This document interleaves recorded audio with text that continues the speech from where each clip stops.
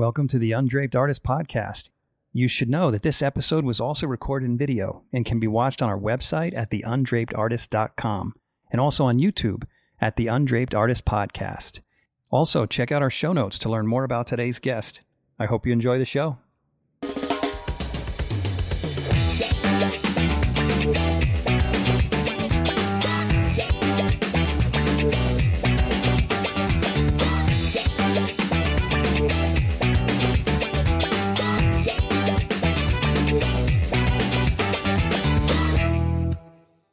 Tim Allen Lawson, welcome to the Undraped Artist Podcast. Thanks, Jeff. It's great to be here. It's an honor to be here. Oh, I appreciate that. Well, the honor's all mine. I'm a huge fan of your work. And I'm so glad you agreed to do this. I can't wait to pick your brain and kind of figure out how you think. Well, I'm a fan of your podcast, but I'm even a larger fan of your work also. Oh, thanks. Your portraits and your sense of color and the way you light your figures. Oh, thanks. That means a lot. I appreciate that. Well, tell me a little bit about your life. Have you always wanted to be an artist, and how did you get into this field? I can't say that I always wanted to be. I grew up in a family, working class family. Nobody in my family was involved in the arts. But I had a wonderful junior high art teacher who started to open my eyes to drawing, and I guess I always kind of drew. I'd get coloring books and trace coloring books, and then kind of add, take one element of one page and make another. But really, my 7th and 8th grade art teacher, a wonderful lady named Nancy Buning, was the first to open my eyes to kind of the arts and the art world and the creative process. And then I was a competitive swimmer also. So I had, and we traveled around in AAU in the summertime, and you get to know, some of the kids from other towns. And there was a wonderful painter named Bob Barlow who took me to the Buffalo Bill Historic Center in Cody, Wyoming. And that was the first museum I went to when just blew my mind. I saw some of the Frederick Remington paintings and they had a couple Maynard Dixon paintings there. And of course, at that stage of my life, I wasn't even aware of what I was looking at, but I never forgot them. How old were you? Well, I was 10 when I went to the first art museum, and then I was, 12 and 13 in junior high, and then the summer of my 8th grade year, right before I went in as a freshman in high school, Nancy invited me to have a 2-person show with her here on a little gallery on South Main Street in Sheridan, Wyoming. And I think I had a dozen, maybe 13 or 14 of the worst drawings and a couple paintings ever created by anybody. But a lot of aunts and uncles and parents of friends ended up buying them. So I went into high school with for me, what seemed like a pocket full of cash, and I thought, wow, this is the cat's meow.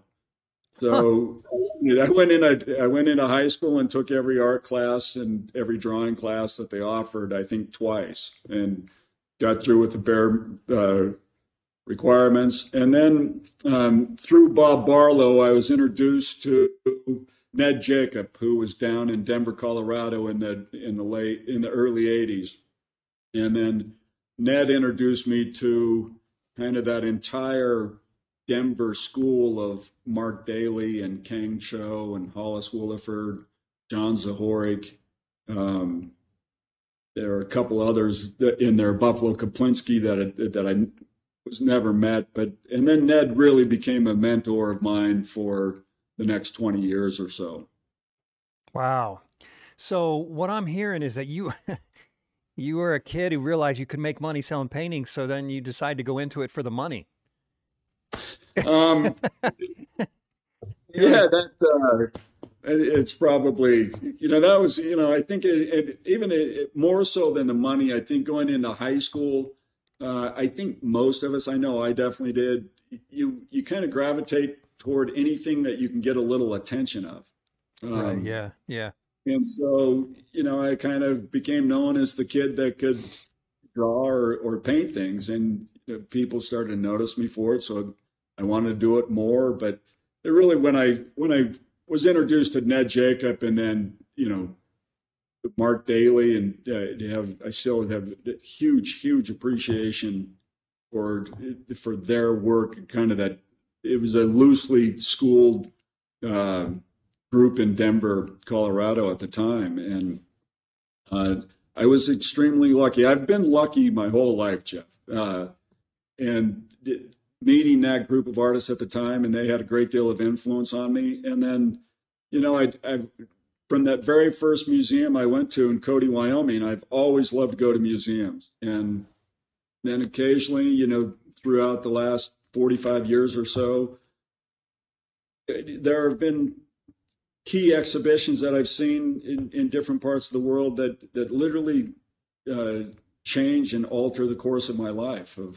And sometimes it's not even a full exhibition. I was at the Museum of Fine Arts one time, on the way to the cafeteria, and I saw a painting entitled "Mirror and Sink" by Antonio Lopez Garcia, and it literally stopped me dead in my tracks. And then that was the first introduction. I had no idea. I'd never heard of him before. And when I was introduced to his work, and then a number of years ago, I had the opportunity to actually go over to Madrid and meet him and Oh, spend wow. time in his studio. But his work, being introduced to his work, really changed the way I approach my work. If nothing else, it gave me the freedom that I could slow down and spend more time. We see, and I'm sure you're familiar with his work. Oh, yeah. But a lot of times we don't get to see many of his originals in this country. The Museum of Fine Arts in Boston has a few of them, and there are a couple of them in museums around the country, but we don't get to see a lot of them. So you see a lot of them in the publications, and you'll see these 10, 12, 15-foot paintings reproduced down onto, an image on a page, and they look photorealism.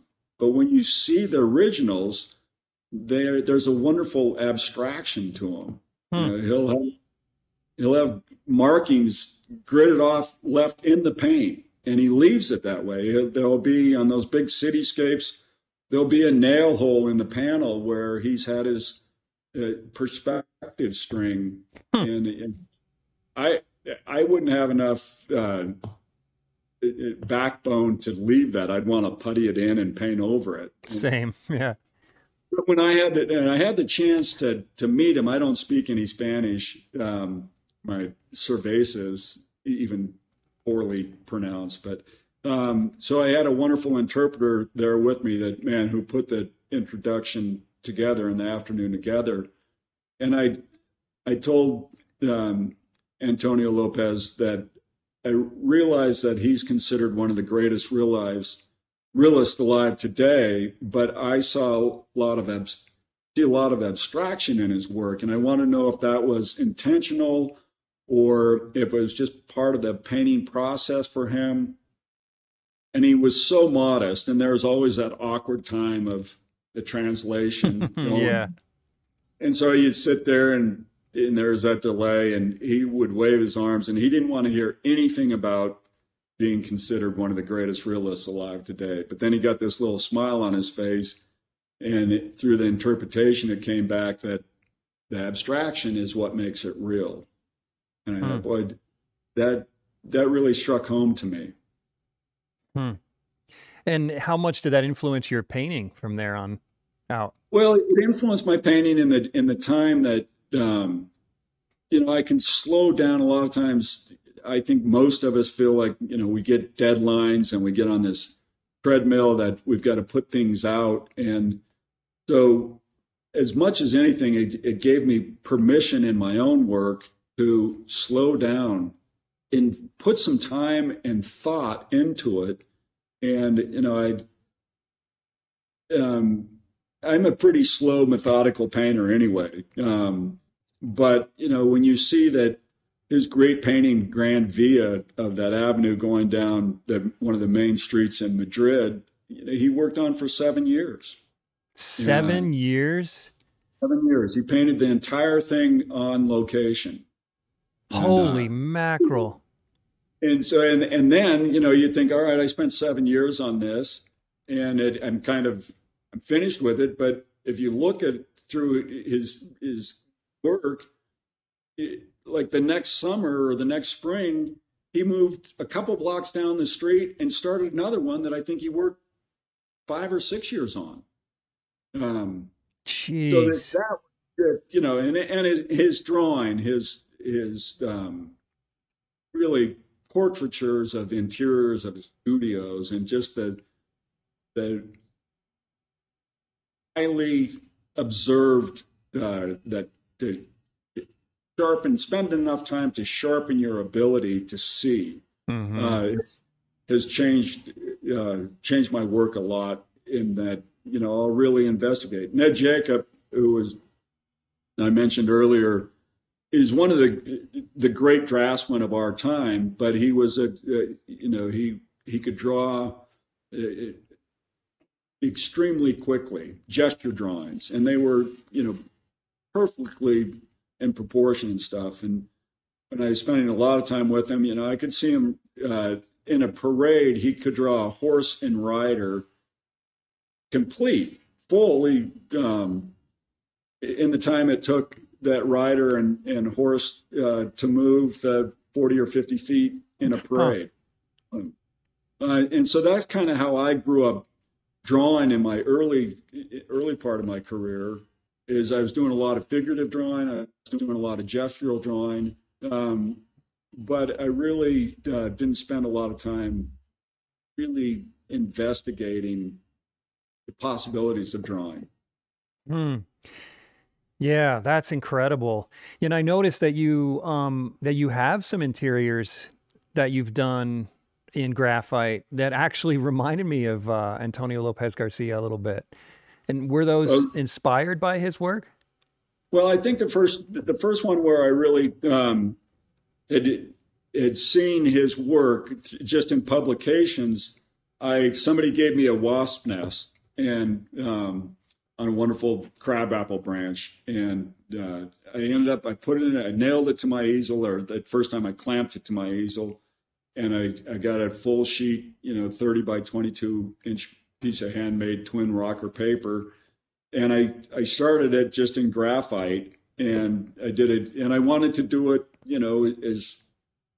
I wanted to really pay homage to the wonderful construction of this wasp nest. It was probably about 14 inches high. Mm-hmm.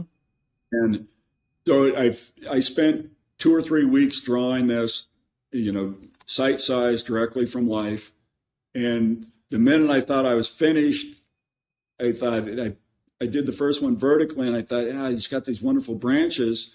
And I just grabbed another sheet of paper and set that first drawing aside and started another one 15 minutes after I finished the first one. And I did it a horizontal, and then I used some pastel that I think I'd read somewhere or had seen somebody that they told me that pastel is water soluble. And so I just used the tips of, just dry regular pastel, but I wet the tips of it. And so I added just a little bit of color of the branch and a few of the leaves. And, I worked another couple weeks and maybe a month on that. And then I ended up doing a third drawing of it. And when I had that third drawing on the easel or in the studio, I had a visitor, Guillermo, who is the director of the Baron Thyssen Museum in Madrid, came with Timothy Standring to the studio, and he mentioned something almost under his breath about Lopez Garcia. And I said, excuse me, what'd you just say? And he said, oh, we in Madrid, we have a painter, Antonio Lopez Garcia. And then intensity of this drawing reminds me of a little bit of his work. And I just, I went, kind of gobsmacked. And he said, are you familiar with his work? And I said, he's one of my heroes. And I said, do you know him? He said, he's one of my best friends. I've curated his 2 major exhibitions in Madrid. And he said, if you come to Madrid, I'll arrange it for you to meet him. And I think I had my plane booked before Guillermo left the studio. That's awesome. So it really was it was a magical time. It was one of the great moments of my life to be able to meet. Yeah, I bet. So tell me, you mentioned some of your mentors, but what about your education? Did you have any formal education, like art schools or university art departments or anything? I grew up in Sheridan, Wyoming, as I said, and I didn't know other than, I met Ned Jacob the year I graduated high school, or maybe the year before, I think in 1980. But I really didn't, as a career-wise, my parents were encouraging, but it was also encouragement, but there were no, they weren't going to finance, a vagabond artist trying to go. So I went briefly to New Mexico, or to Dallas, Texas, there were, in the early 80s, there were a string of schools. I think there was one in Fort Lauderdale. They were called the Fashion and Art Institute. And there was one in Dallas, Texas. So I went to Dallas for a few, I lasted a couple months at the school, and I thought, this isn't for me. And then my watercolor teacher said, if you're really serious about it, there are 2 schools that I would highly recommend. The Art Center College of Design in Pasadena, and the American Academy of Art in Chicago. And this was in 1983. And so I applied to both of them. And a couple of the painters in Denver had gone to the American Academy. So I was more familiar with that. And so I ended up going to the American Academy for 2.5 years. Mm-hmm. And then, you kind of get, or I kind of got used to having that student label on me, and it was a huge safety net. Mm-hmm. So I wasn't really ready to get out into the, kind of the art world.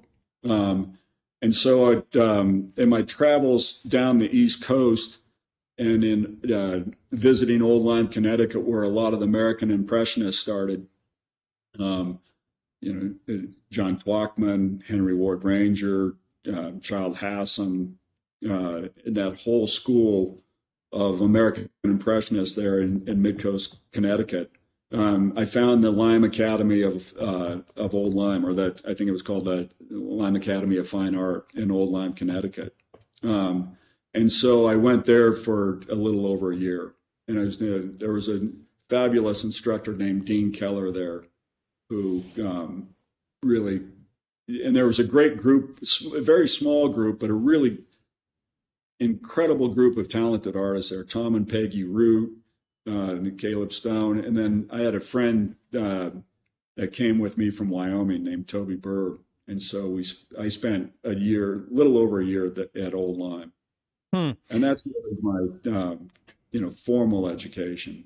And I'm surprised. I mean, and did you study realism with these teachers? So I studied, there we were doing almost solid figurative stuff, figurative drawing and figurative painting, both at the American Academy in Chicago. We had a live model in the morning for 3 hours and then a live model in the afternoon for 3 hours.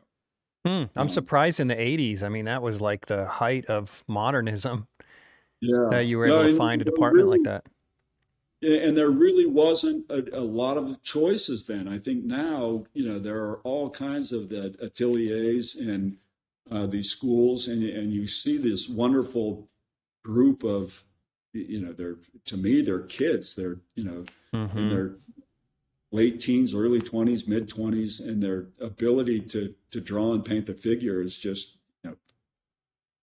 so much more of the traditional teaching now than there was, in the mid '80s. Mm-hmm.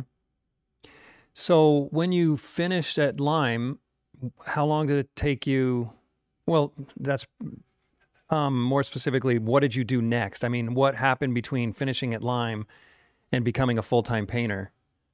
Well, I was always painting full time. I was still doing a lot of plein air painting when I was in Old Lyme. I was doing a lot of landscape painting, almost exclusively, plein air or on the spot. And then I started to, and I felt like I got to a point where I felt like I drew fairly well with all the drawing that I was doing with the live, drawing from live models, and I thought that I was fairly competent in putting a piece together on the spot. Mm-hmm.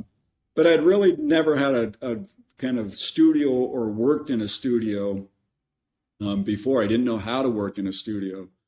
The first couple of years that I went to a studio, all of my panels were kind of limited to the size of the refrigerator or a box freezer that I could put them in to kind of retard the drawing, because I was only used to working wet on wet. And so I was petrified for paint to dry because I didn't know what to do with it afterwards. And now, at this point in my career, it's kind of just the opposite. I can't get the paint to dry fast enough because I do a lot of layered paint and a lot of manipulation of the pigment itself, and to try to create these layers in the final piece. Mm-hmm. Mm-hmm. Does any of that make sense? Or oh, absolutely. Yeah, I went through the same thing when I was starting. I guess you could say I learned alla prima first, and I had a teacher that told me once, it was terrible advice. It took me literally 8 years to get over it. But I had a teacher at the university I attended say, if you have to paint on it after it dries, you didn't get it right the first time and you're a lousy painter. and I didn't have any other experience. So I believed that teacher. I mean, who else? I mean, I have no one else to listen to, right? And this is, of course, before the internet was huge and YouTube was big.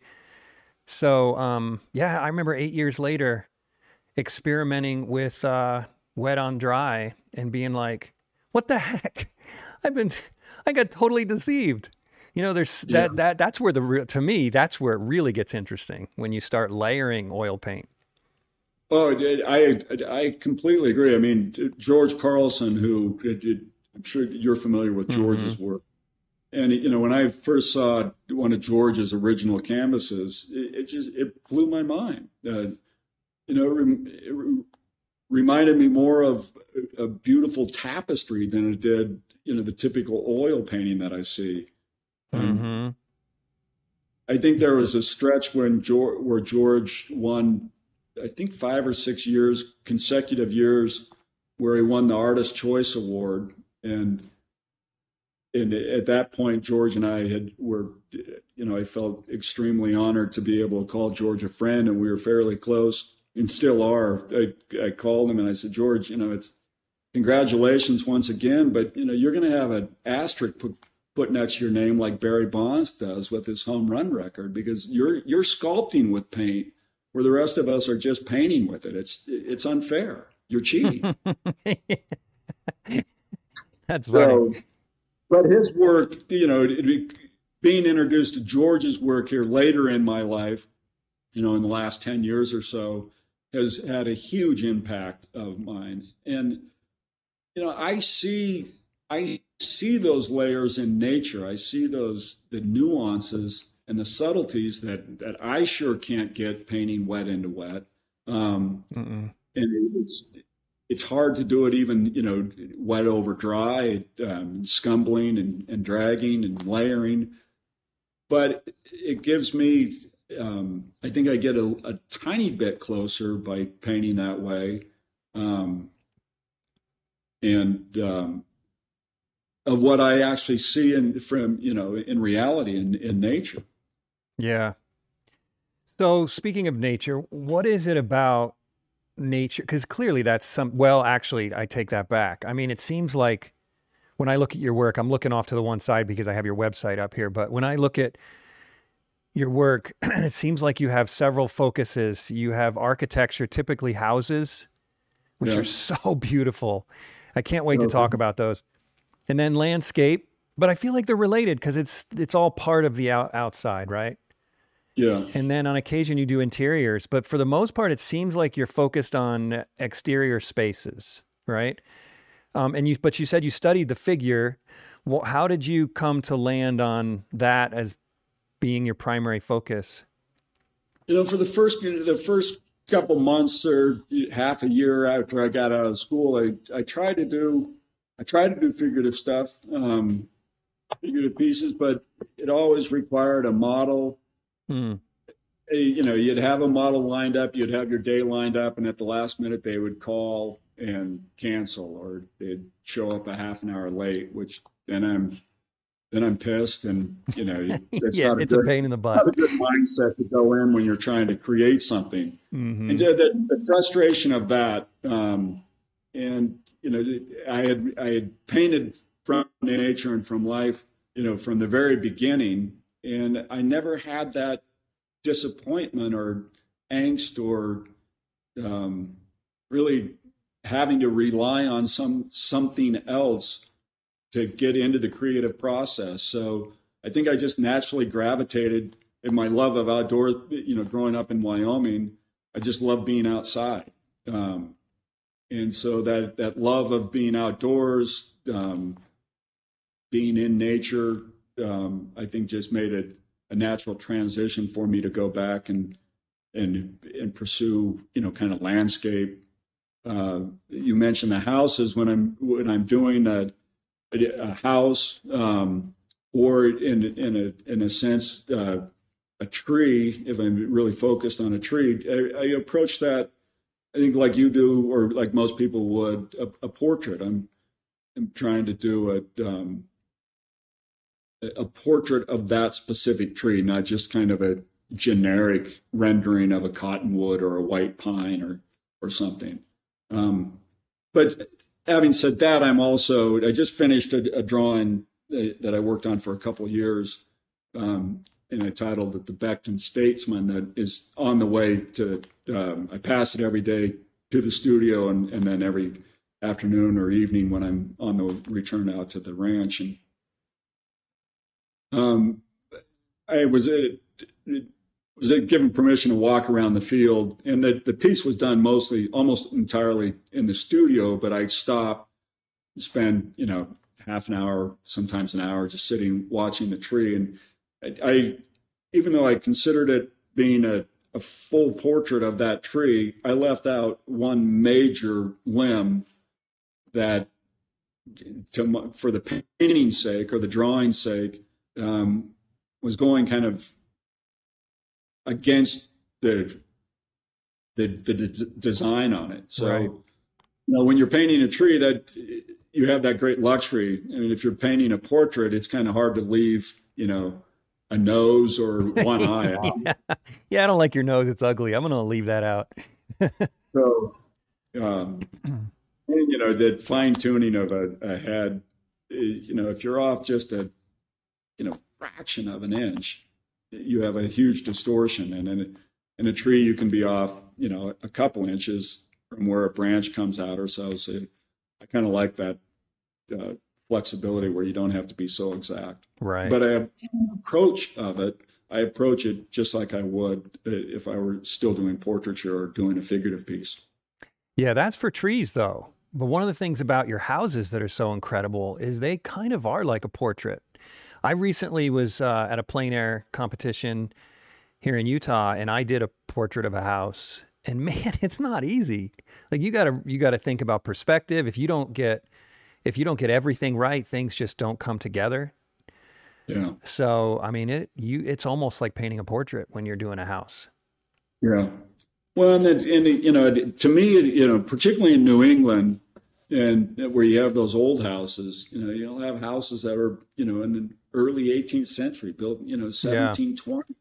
And they've gone through so many adaptations, and there used to be a doorway here and now it's a wall, or they cut a window in there. They're almost like a living thing. It's just a different time frame than we are, but they have scars and bruises, and they're constantly changing all the time, and I love that about it, and I think about that when I'm working on them. Yeah, and it shows in them, and we're going to pull those up in a bit.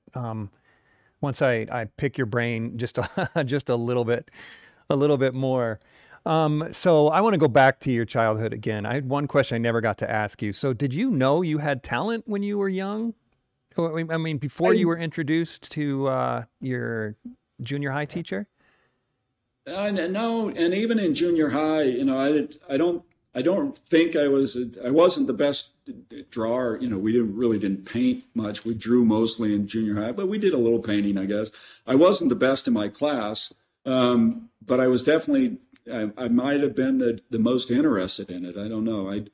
I never had the chance to ask my eighth grade teacher, my junior high teacher. I had her both in seventh and eighth grade, why she chose me to have the show with her. That summer of would have been 1977, because I wasn't the best student in the class. And you're not just being modest? No, I really wasn't. But I did have, I've had I kind of have this addictive personality that I get a hold of something and I just, I can't get enough of it. Whether it's books or, drawing, any kind of information, I want to learn more, know more about it. So I think I was, even though I wasn't the best drawer or painter or artist, I definitely wasn't an artist at the time, but a painter I think I probably had the most interest in it in the class. And I don't know, I never had the chance to ask her. She passed away a couple of years ago. But I'd like to think maybe that's what she saw in me, was my interest in it. And I think I probably did have more interest in it than anybody else in class. Sounds like you have a lot of grit. I mean, you said you get obsessed with things, and I imagine you just don't back down until you succeed. Am I right? Well, I don't know if I ever get to a part where the success is there, I'll let you know. But I definitely. Well, you know what I mean. I mean, until you've pushed yourself to the limit. Well, I don't know if it's me. I always thought, when I was just starting out, because I didn't have a family, none of my parents were or grandparents were in the arts, so I really didn't have an example set for me. And my fear early on in my career was that I would run out of ideas or inspiration to paint.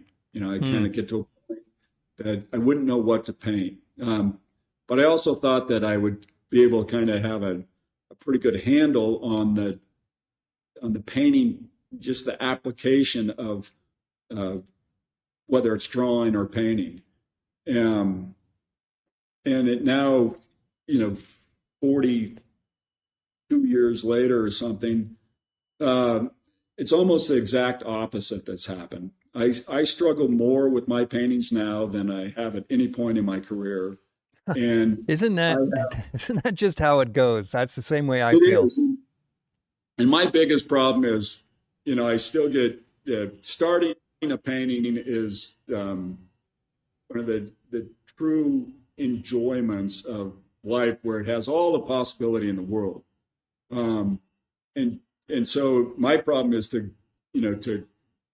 try to finish them. I'm sitting here in the studio and I think I can see 16 or 18 pieces for my next exhibition in London that I should be working on, trying to finish them up, but I get an idea and I want to start another painting while that idea is still kind of that intense inspiration is still fresh. And so I'll spend a couple of days doing some thumbnail designs for the composition, or might work in a little color in some of the drawings, and then I'll block in the painting. And it seems like where I should be working on that for the next 2 or 3 or 4 months to kind of get the meat into it.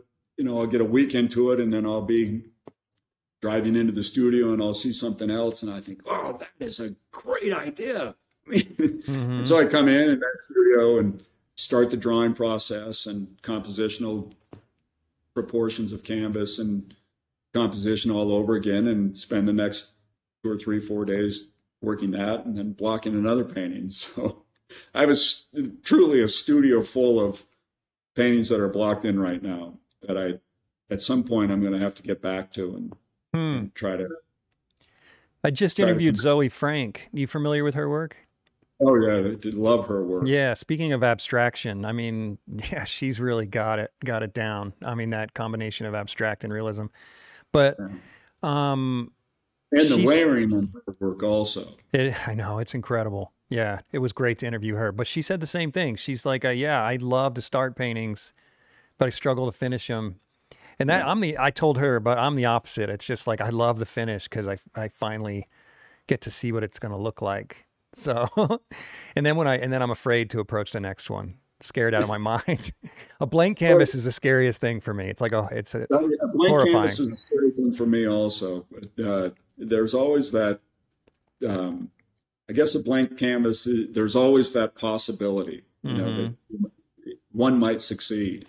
For me, even with the best intentions of, you can spend a lot of time trying to lock in the composition and everything, and I get it blocked in, and that's an enjoyable part. And I'd say my block in is maybe 15% to what I consider a finished painting, particularly when I want to try to layer the paint and get some paint on the panel or on the canvas. And then that kind of from 15 to 80% is like a wrestling match. It's a struggle, and the painting, takes on a life of its own, and it usually has the upper hand. For me, I feel like a lot of times I'm just getting my butt whooped. And then you kind of get through, and that last 10-15% of finishing it does get exciting again. Yeah. I mean, usually it's when I put all my reference material away, and I have a nice comfy chair in my studio, and a lot of times I'll just sit for half an hour, 45 minutes, an hour, just looking at the painting and trying to get back to that feeling of what first inspired me, how the subject first grabbed me. And then it's just, for me, that finishing part is a lot of times it can just be a little tiny changing a shape of some element in the painting, or adding a little texture to the foreground or something, or simplifying an area. But I'm not sure. I never know when they're really finished. I know. That's the curse of a painter. To never know when you're done. You mentioned the struggle, the fight. To me, it's like a Rocky movie. Those fights he always has at the end where he's getting his butt kicked, and then at the end you finally. I mean, it's like I never feel like I exactly win, but at the end, hopefully, if it all goes well, I finally figure it out in the last day or two. But the whole process is like going home night after night. Oh my gosh, I suck at painting. Why do I even do this for a living? It's a struggle. It really is. And I remember it's been, I don't know, maybe 6 or 7, 8 years ago. I was really struggling at one point, and I called George Carlson. And have you ever met George? No. George is a lot like what his paintings, I think more so than his sculptures. The sculptures can be, they're strong, they have a great deal of energy, but I see George's paintings as being very serene, and he's a very soulful, quiet person. And I felt just like you did. And, I don't know if I'm cut out for this. I just, it's too much of a struggle. I'm no good at it. And he listened to me for probably, a good 5 full minutes or something. And he said, well, Tim, it sounds to me like you're exactly where you need to be. Mm-hmm. Everything worthwhile happens within that struggle. And if I could give you a little advice, he said, if you ever have a piece that just kind of feels like it's painting itself, he said, those are the ones you want to kind of set aside because, over time, those probably aren't as good as you think they are at the moment. Yeah. And that's the irony. You said earlier that now you feel like you struggle more than when you were younger. I feel the same way. And many artists I've talked to who've been painting a while feel the same way. Yeah. Well, I think, I hope over this, because I consider myself more of a student than I do a painter or an artist. And there's a big difference to me between an artist and a painter. I think there are some incredible painters out there that some of their work just, knocks my socks off. But I think, and there are more and more great painters. And, the one thing I think there's a lot of disadvantages about social media, but one of the great things about it is, you can get on Instagram and see work from all over the world, and painters, artists that I've never heard of before, and some of the work I see is just jaw-droppingly good. Mm-hmm. But I think one of the things to me is that artists have an ability to put something of themselves into it. There's much more to just going out and rendering what's in front of you. Mm-hmm. A lot of decisions to be made. And I think if it's done correctly, that there's something of the viewer to, because I view the viewer as an important part of my definition of art. And I liken it, and if I'm teaching, I'll bring up the example of if you've ever had the opportunity to go to a final dress rehearsal at a theater, that nobody in the performance is learning anything brand new at the final dress rehearsal. They all have their steps down. They all know their lines. It's a complete performance at that point. But the difference between the final dress rehearsal and opening night, I don't think anybody could argue that it's the same performance. Mm-hmm. And to me, there's only one thing that separates those two, and that's the audience.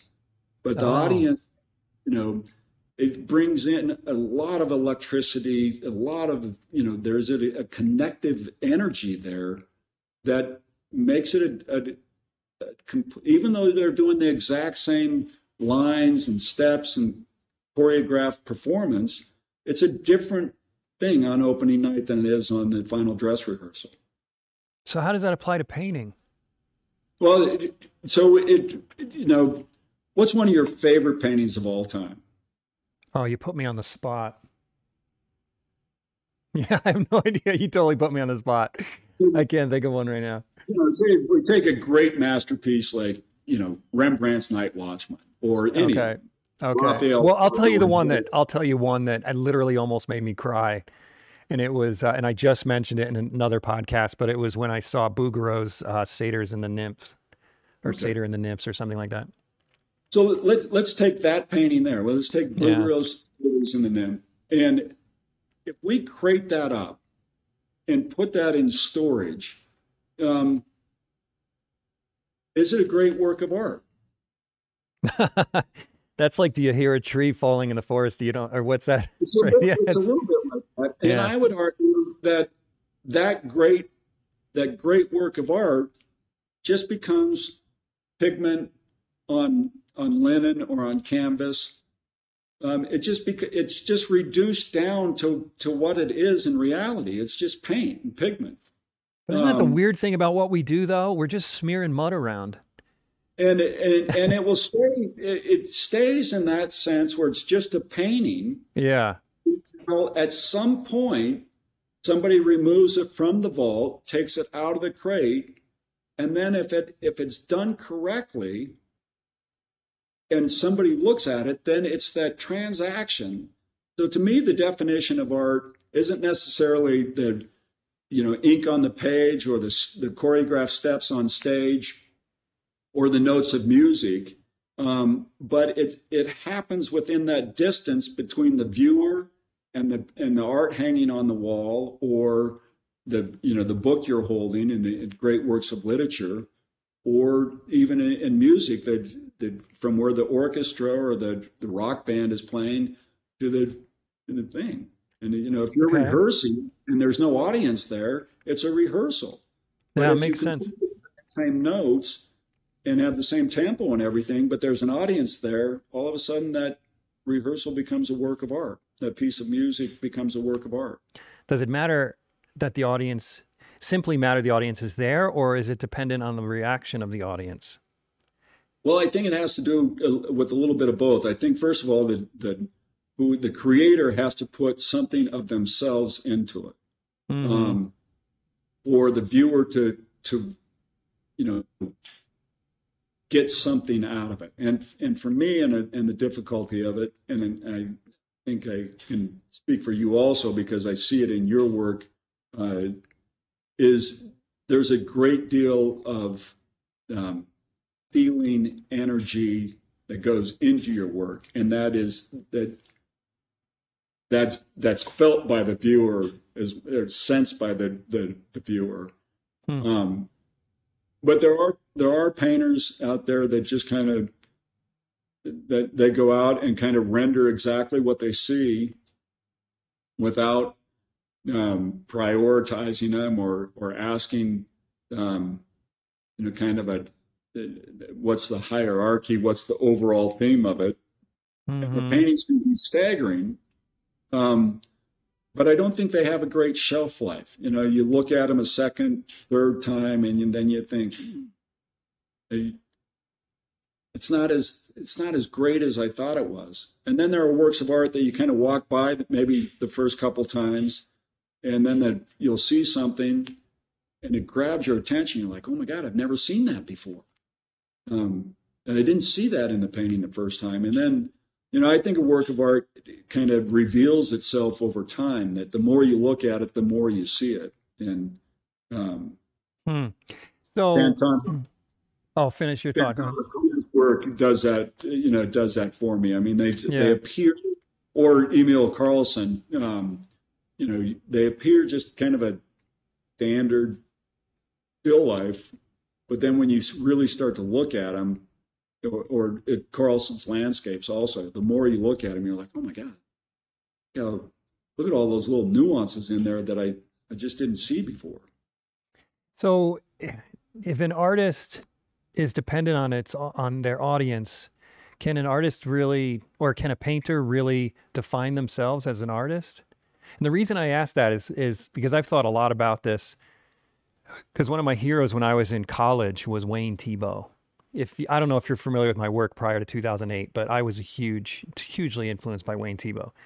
And I had the opportunity to meet him in person once, and I was freaking starstruck meeting him. And he said something that blew my mind. I'm paraphrasing. I don't remember exactly how he put it, but he says, I don't know if I'm an artist. And I sat out there thinking, what? You don't know if you're an artist? You're Wayne Thiebaud. You're in art history books, for crying out loud. And then he expounded on it, and I can't remember exactly what he'd said, but I left there. It kind of changed my life in a way, because I've always had that attitude since. And that it's like our audience almost has to tell us or define whether or not we're an artist. History has to define whether or not we're an artist in a way. At least that's how I see it. Yeah. Yeah, I would agree with that. And I think, I think most historians think that, it's about 50 years after, our life when everything's sorted out. Yeah. I mean, do we still matter in 50 years? Yeah. Or we, and I think all we can do is creative individuals is,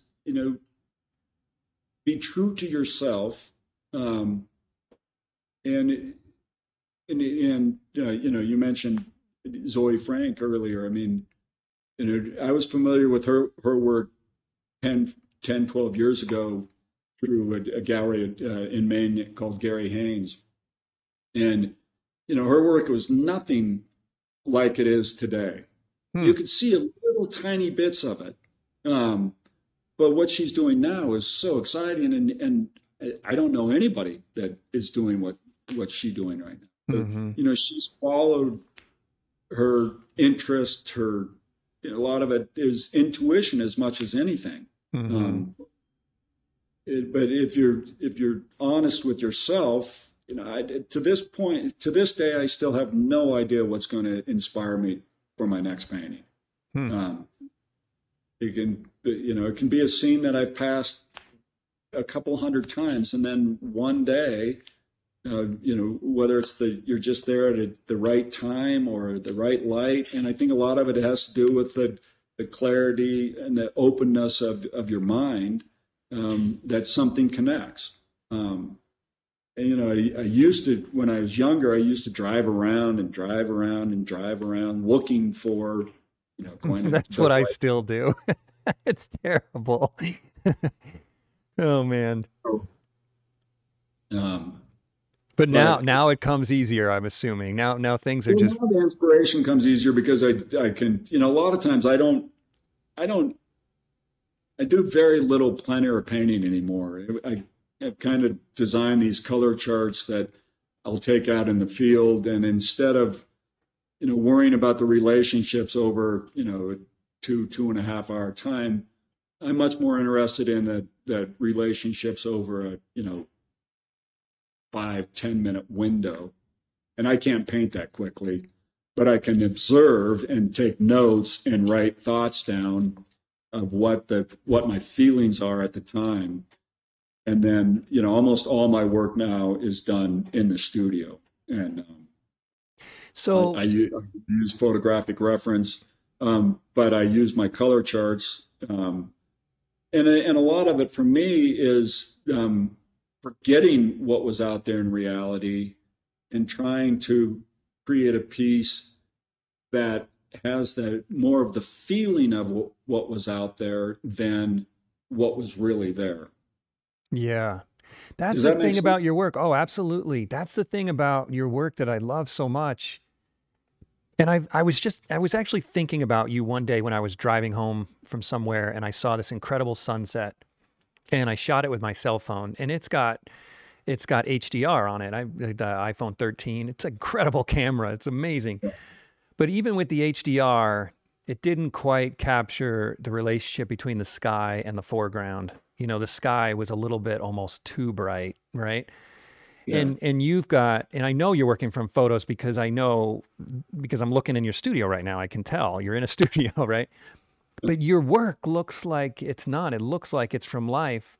So I want to know about these color studies. How much information are you collecting, and how much do you need in order to take a photograph that doesn't have the same dynamic range and turn it into a really convincing representation of real life? Well, these color charts that I have are, they're designed where, each major color that I have on my palette, and I have a fairly large palette. I think there are 14 colors that I kind of say is my normal palette. But then I said I've had this addictive personality, and, I'm a junkie in an art store. I mean, I'll go into Vasari in New York or Dick Blick, or just going through a catalog and saying, oh God, it sounds like a really cool color just by the name of it. Mm-hmm. And so, I'll order a tube or sometimes 2 tubes of paint, and I'll kind of introduce that new color to the colors that I'm familiar with in my palette. And these color charts work where they're based on just 2 color mixtures and then white to tint it out. And so with just those 2 colors, you get these wonderful subtleties that, I think I could spend a lot of time in the painting, and I'd never, for a blue, for an example, when I'm out in plein air, when I was doing a lot of plein air work, I kind of look and I think, all right, is that sky, does that lean more toward ultramarine, or is that more toward cobalt, or maybe perhaps cerulean? But on these color charts, if you mix cobalt and cerulean, you get a completely different blue than you could, nudging either one of those. And so it's never the right color. I don't have these charts where you go out and say, that's exactly the color I'm seeing. But when I'm back in the studio, because there are only two colors in white, you can mix, I can mix those proportions perfectly. Now, in an ideal world, I'd do all of my mixtures like that, and then you'd have really clean color, because you can't create a muddy color with just mixing two colors together. Yeah, but when you say two colors, do you mean two primary colors? No, it'd just be any color, like, even browns? Even browns. Oh, okay. If you mix, I have a wonderful, Old Holland makes a color called Warm Sepia Extra. It's just one of my favorite colors. Mm-hmm. If you mix that with burnt umber, you'll get a different brown than either, kind of the burnt umber range will give you, or the warm sepia brand. So a lot of times I'll mix colors like that together. And are you getting colors you can't mix with just red, blue, and yellow? I mean, are you hitting? Yeah. You are. Yeah. Or at least I think I am. Okay, you're totally changing my attitude here. I've always had this attitude. Who needs color charts? But now you're starting to change my mind. Maybe I should experiment with this. I've never in my entire career done a color chart. So, I did them in school. We were forced to do them in school, but nobody told you the value of it. And no one's told me. You're just barely telling me. This is great stuff. Here, dude, I'll grab one here. Okay.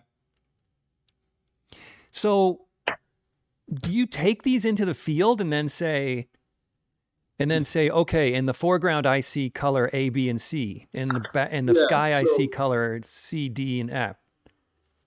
So so this is one of a Vasari color called Cypress Umber D, and so on this, and they're all this size because I have a little portfolio that I take them out in the field with, and you really, it's hard to see, but. Yeah, you don't get to see the full range of them, but no. So this is just right out of the tube mixed down with white. Throw them near your canvas where they're in the light more, even though it's farther away. Maybe it'll help.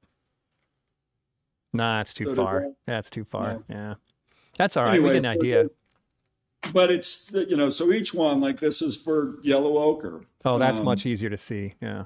And then so yellow ochre and everything else on your palette? Is that what you're telling me? Yeah, so this is just yellow ochre right here on what would be on the left-hand side. Okay. It's just straight yellow ochre out, and then it's mixed with yellow ochre, and alizarin sits on just to the right. I kind of have the Rubens palette layout, and only yellow ochre and alizarin in this next one. So why don't I see the actual just alizarin on there? Well, because then that would be on my alizarin chart. So, I want everything on my yellow ochre chart to stay within yellow ochre. So the mixture between yellow ochre and alizarin on the yellow ochre chart is different than it would be alizarin and yellow ochre on the alizarin chart. Oh, so, okay. So when you mix on the yellow ochre chart, when you mix yellow ochre with alizarin, what is your first percentage of alizarin? Well, you really can't go. It's just kind of by feel. Well, I know, but estimating.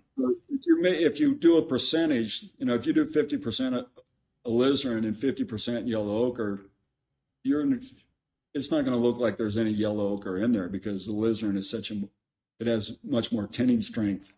Oh, so you're okay. All right, just so I understand. So you have yellow ochre on the top left corner. The next one is just an average. A good mixture that feels right between yellow ochre and alizarin, and then you go down adding white. Yeah. Okay. And then red, orange, yellow deep, yellow medium, and then into the blues and into the browns. See, I thought you were going yellow ochre and then adding a little bit of yellow alizarin, or a little bit of alizarin, a little more alizarin, a little more alizarin. That's what I thought you were doing. Okay. No, I do have in the studio in Maine, I do have a couple charts. And again, this just gives you kind of an example of the range of a color. But if Okay. you really want to get into it, you could do that where you could take two colors. You could take yellow ochre and alizarin and put yellow ochre on the right side, alizarin on the left side, and then mix to the middle. Then you would have a full range of what those two colors could do together. Okay. And I do have a couple panels where I've taken cobalt and cadmium orange, and, cobalt on the right, cadmium orange on the left, try to mix a neutral gray right in the middle, and then nudge each one of them back out to the pure color. So, and it gives you a stunningly beautiful board or chart with just two colors in white. So when did you discover that you needed this? Maybe need is the wrong word. When did you discover the value in this? I discovered the value in it when I was really out in the field, and it became really frustrated, trying to mix paint. You say that, that last 10 minutes before the sun sets, or, which I think is even more difficult, the following 10 minutes after the sun sets or before the sun rises in the morning, where that the sky particularly, but as a result, everything else in the landscape is related to that changing sky color. And it was a frustration. I always felt like I was, like chasing my tail around. So you're out on a sunset, painting a landscape in plein air. You're chasing this violet or whatever color in the sky, and then you go home and realize, wait a minute, if I figure out all the violets ahead of time, then I can know it because I've only got a few minutes. Then I can just refer to that formula on location. So I might, it might have my cobalt violet chart out in the field or chart like that. And if I'm watching that sunset or right after it's set, you've got that upland glow. I can glance down and in, a few 3, 5, 8 seconds, I can find a combination of two colors, cobalt violet and something else. I think of cobalt violet because it's so soft and it creates so many wonderful grays with it. And then I can glance down and it might be, cobalt violet and terra vert, which, I would never think of that combination in my head if I'm in the studio, or if I'm in the field, I just wouldn't think of that. But because on the chart I have it, it creates this wonderful kind of neutral, vibrating gray, and there's no muddiness to it because it's just two colors. And then I can glance down, or it might be cobalt and cadmium lemon yellow, and I can glance down and see what roughly what value it is, and so I can make a note, cobalt violet plus CLE, cadmium lemon yellow, or CLY, number 6 on my value chart. And that will never be the exact color, but when I get back in the studio, I trust my charts much more than I do the photograph. And like the photograph you mentioned, just didn't have this thing. So that gets me, that at least gets me a kind of a finger hold when I'm in the studio, when I'm blocking in the painting or starting.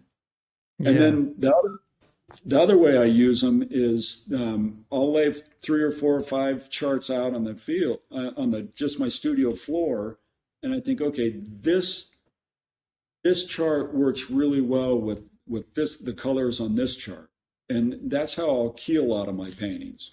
This is so awesome. I never would have thought to do this stuff. And then, of course, when I'm in the painting process, I'm lazy and I start to mix the third or fourth color and that's where I think the struggle really starts. Right. Yeah. You start chasing it.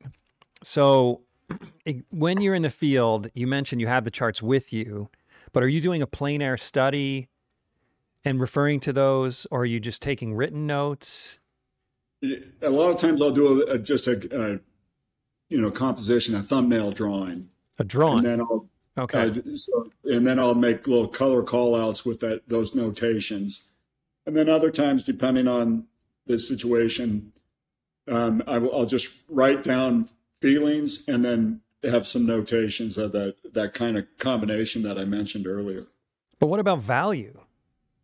How do you how do you record the value without a study? A lot of times I'll go back, and do a more developed value study, or went back in the studio when I'm really playing around, because I'll play around a lot with the compositions back in the studio when I'm removed from the subject matter, where I feel like if I remove myself from the subject matter, the essence of the scene or the subject stays with me longer than all of the actuality of the scene.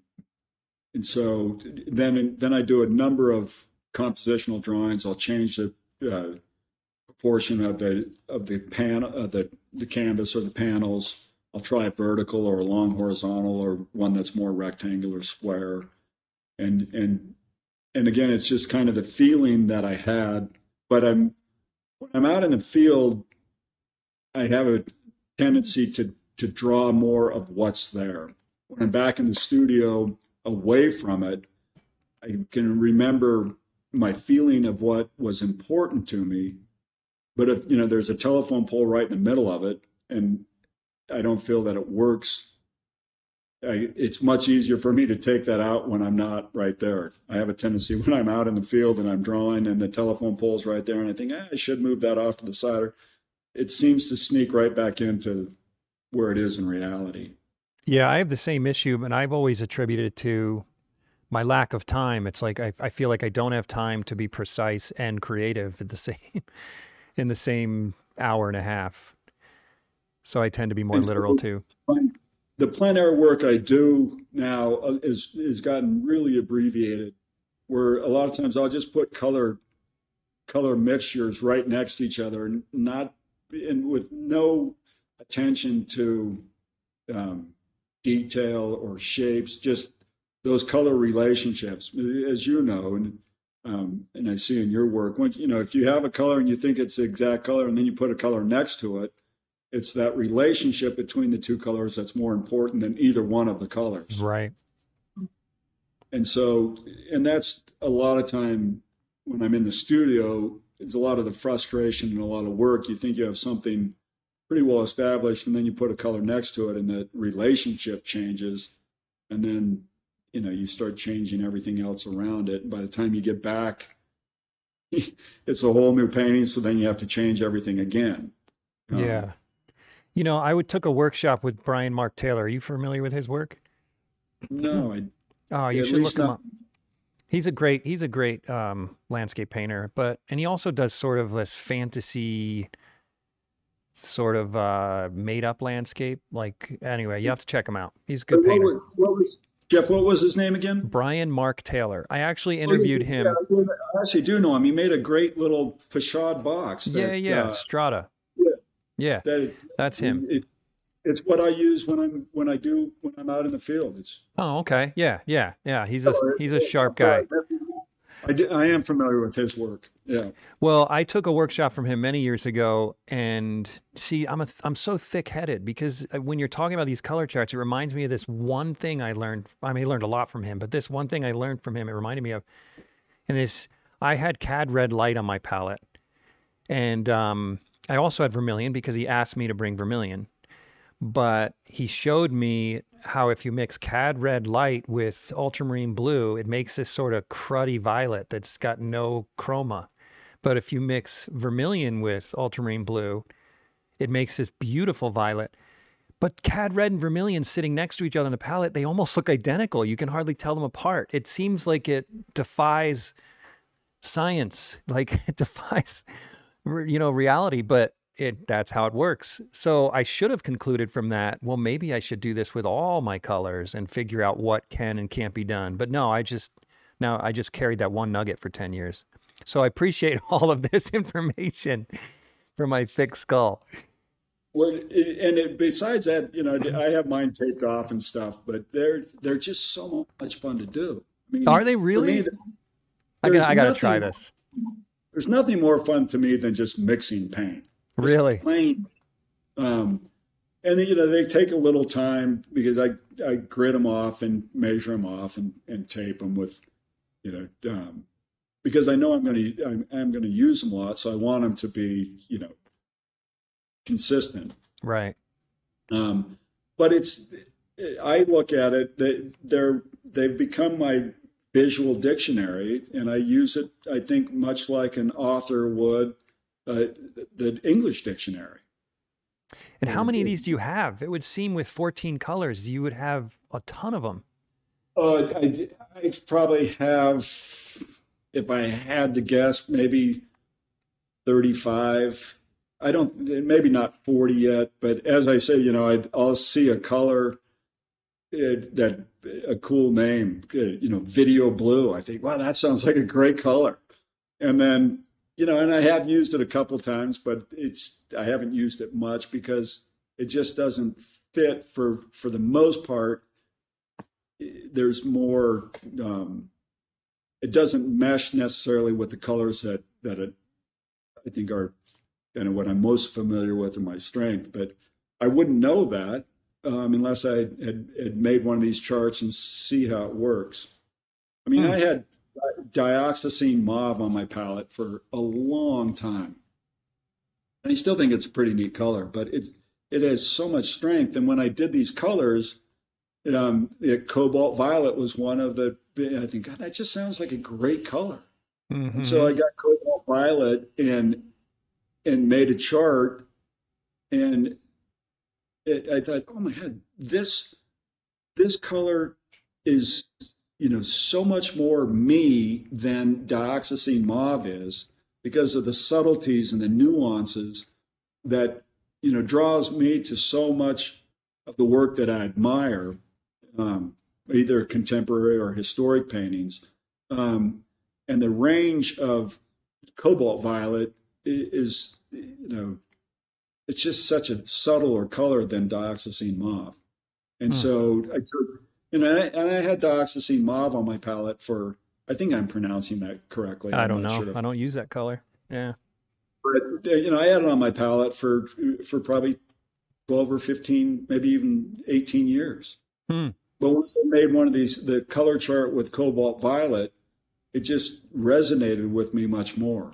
And every once in a while I'll reach and there'll be a gray that I had mixed with dioxazine mauve that, so I still have a tube of it laying around, but I use cobalt violet much more.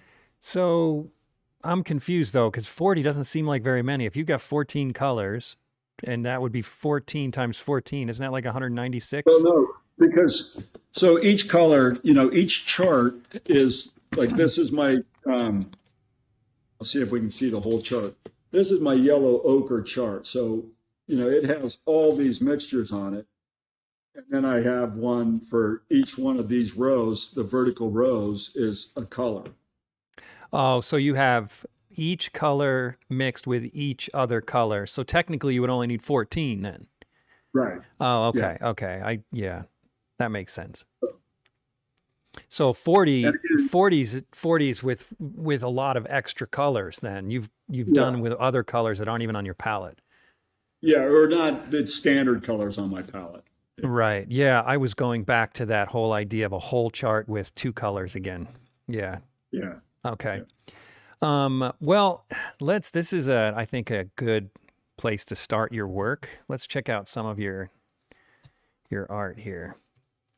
All right. I had mentioned your house paintings, and I'm going to start with those because they kind of blow my mind. One of the things that I just love about your work is the moodiness of it. I mean, you have some paintings. I'm going to go back here and compare it. Like, take a good look for the audience. Take a good look at these subtle, it's minimal color. It looks like a limited palette almost.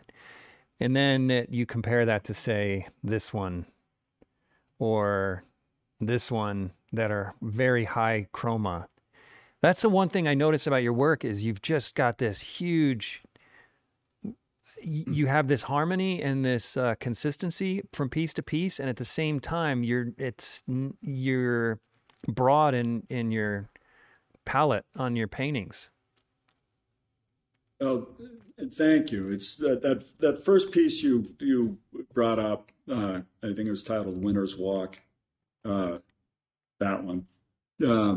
That's I'm about 5 feet from my. This is our place in Maine, and I'm about 5 feet from the front step of my studio, which is detached from the house, walking back toward the house. And so when my wife and I moved there, we had 2 children at the time, our 2 oldest, Rosie and Nat.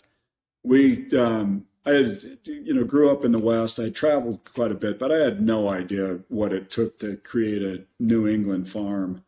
And so we built the house and the studio at the same time, and it was just on a, scarred, leveled piece of dirt and rocks. And coming from the West, it never dawned on me that we bought property in Rockland and the next town over is Rockport, or we bought property in Rockport and our neighboring town is Rockland, that there might be a few rocks and, that don't exist in Wyoming. But so we built a house and studio, and then I did all the gardening.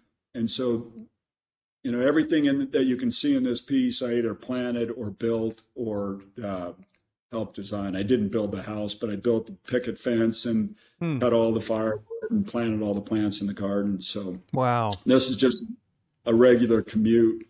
I think there's another one on the. Do you still own this home? Yeah, yes, we do. So do you? But you live in Wyoming as well, so you go back and forth. Yeah. Oh, that's nice.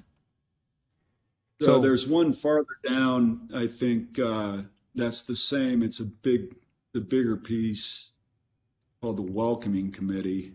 Oh my gosh, your work is mind blowing. That one, you just had your finger on it. It's in the 3rd row up. Oh, right here.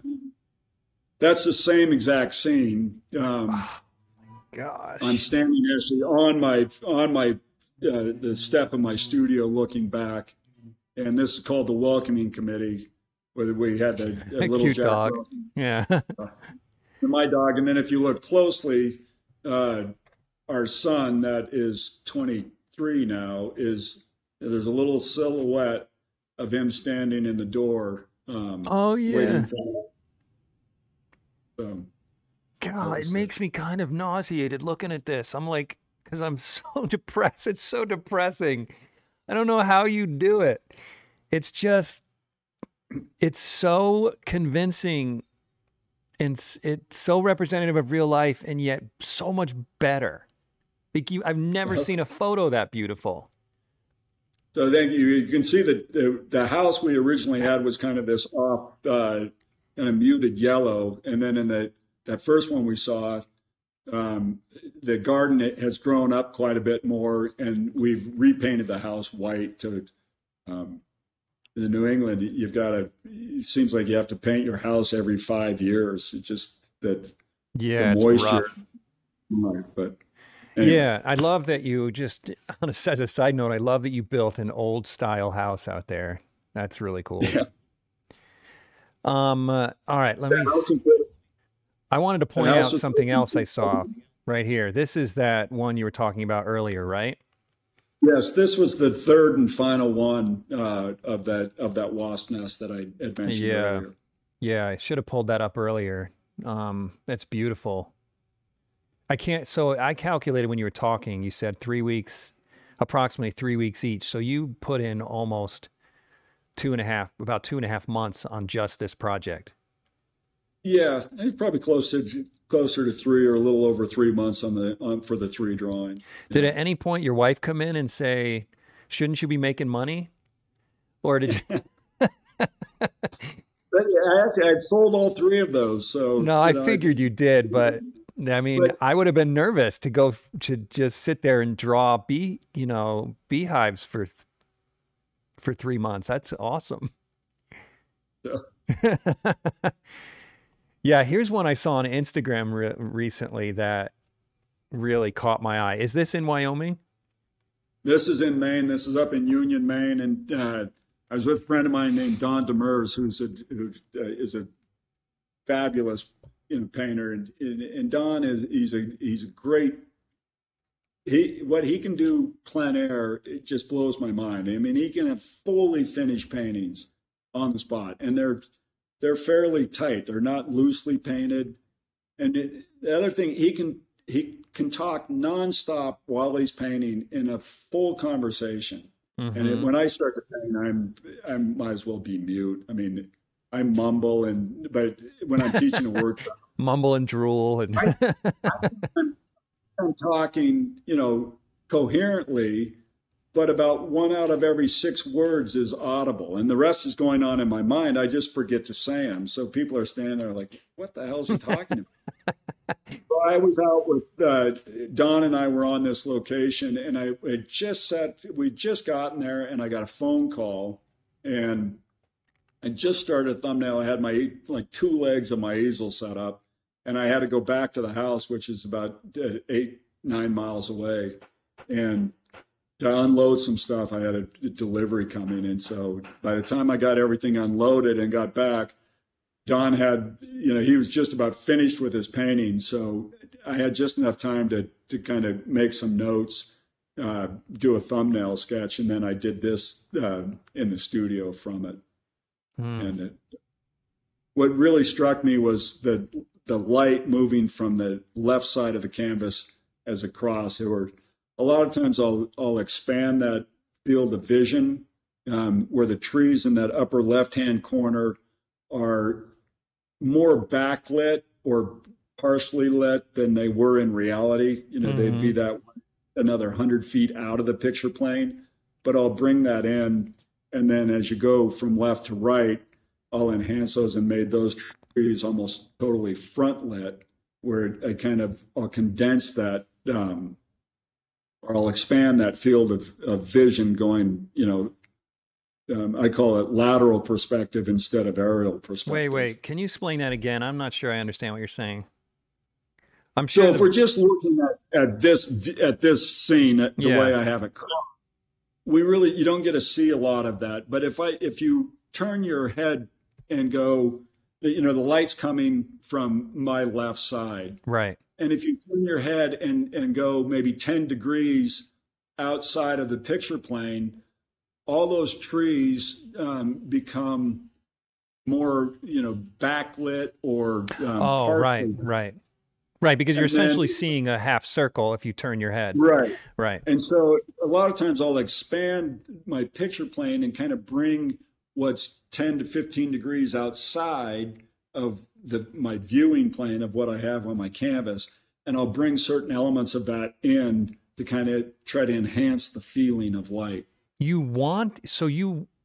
Whoa, okay, that's bizarre. I have never heard of that. Did you kind of come up with that on your own?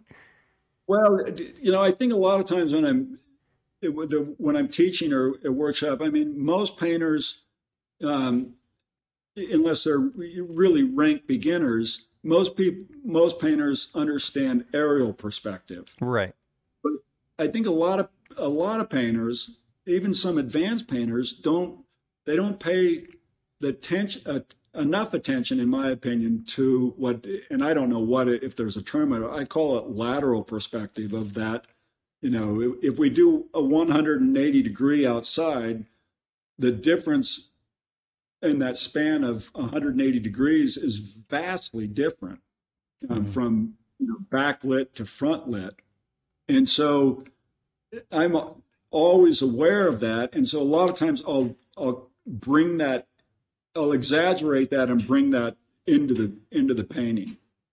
And so this is a relatively closely cropped vision, and there wouldn't be a lot of difference in those background trees. But I intentionally made that upper left-hand corner more backlit. They're more violet. The light's kind of coming through, and they're slightly darker.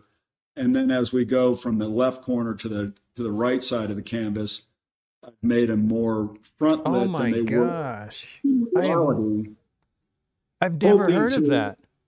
Hoping to enhance that sense of sunlight.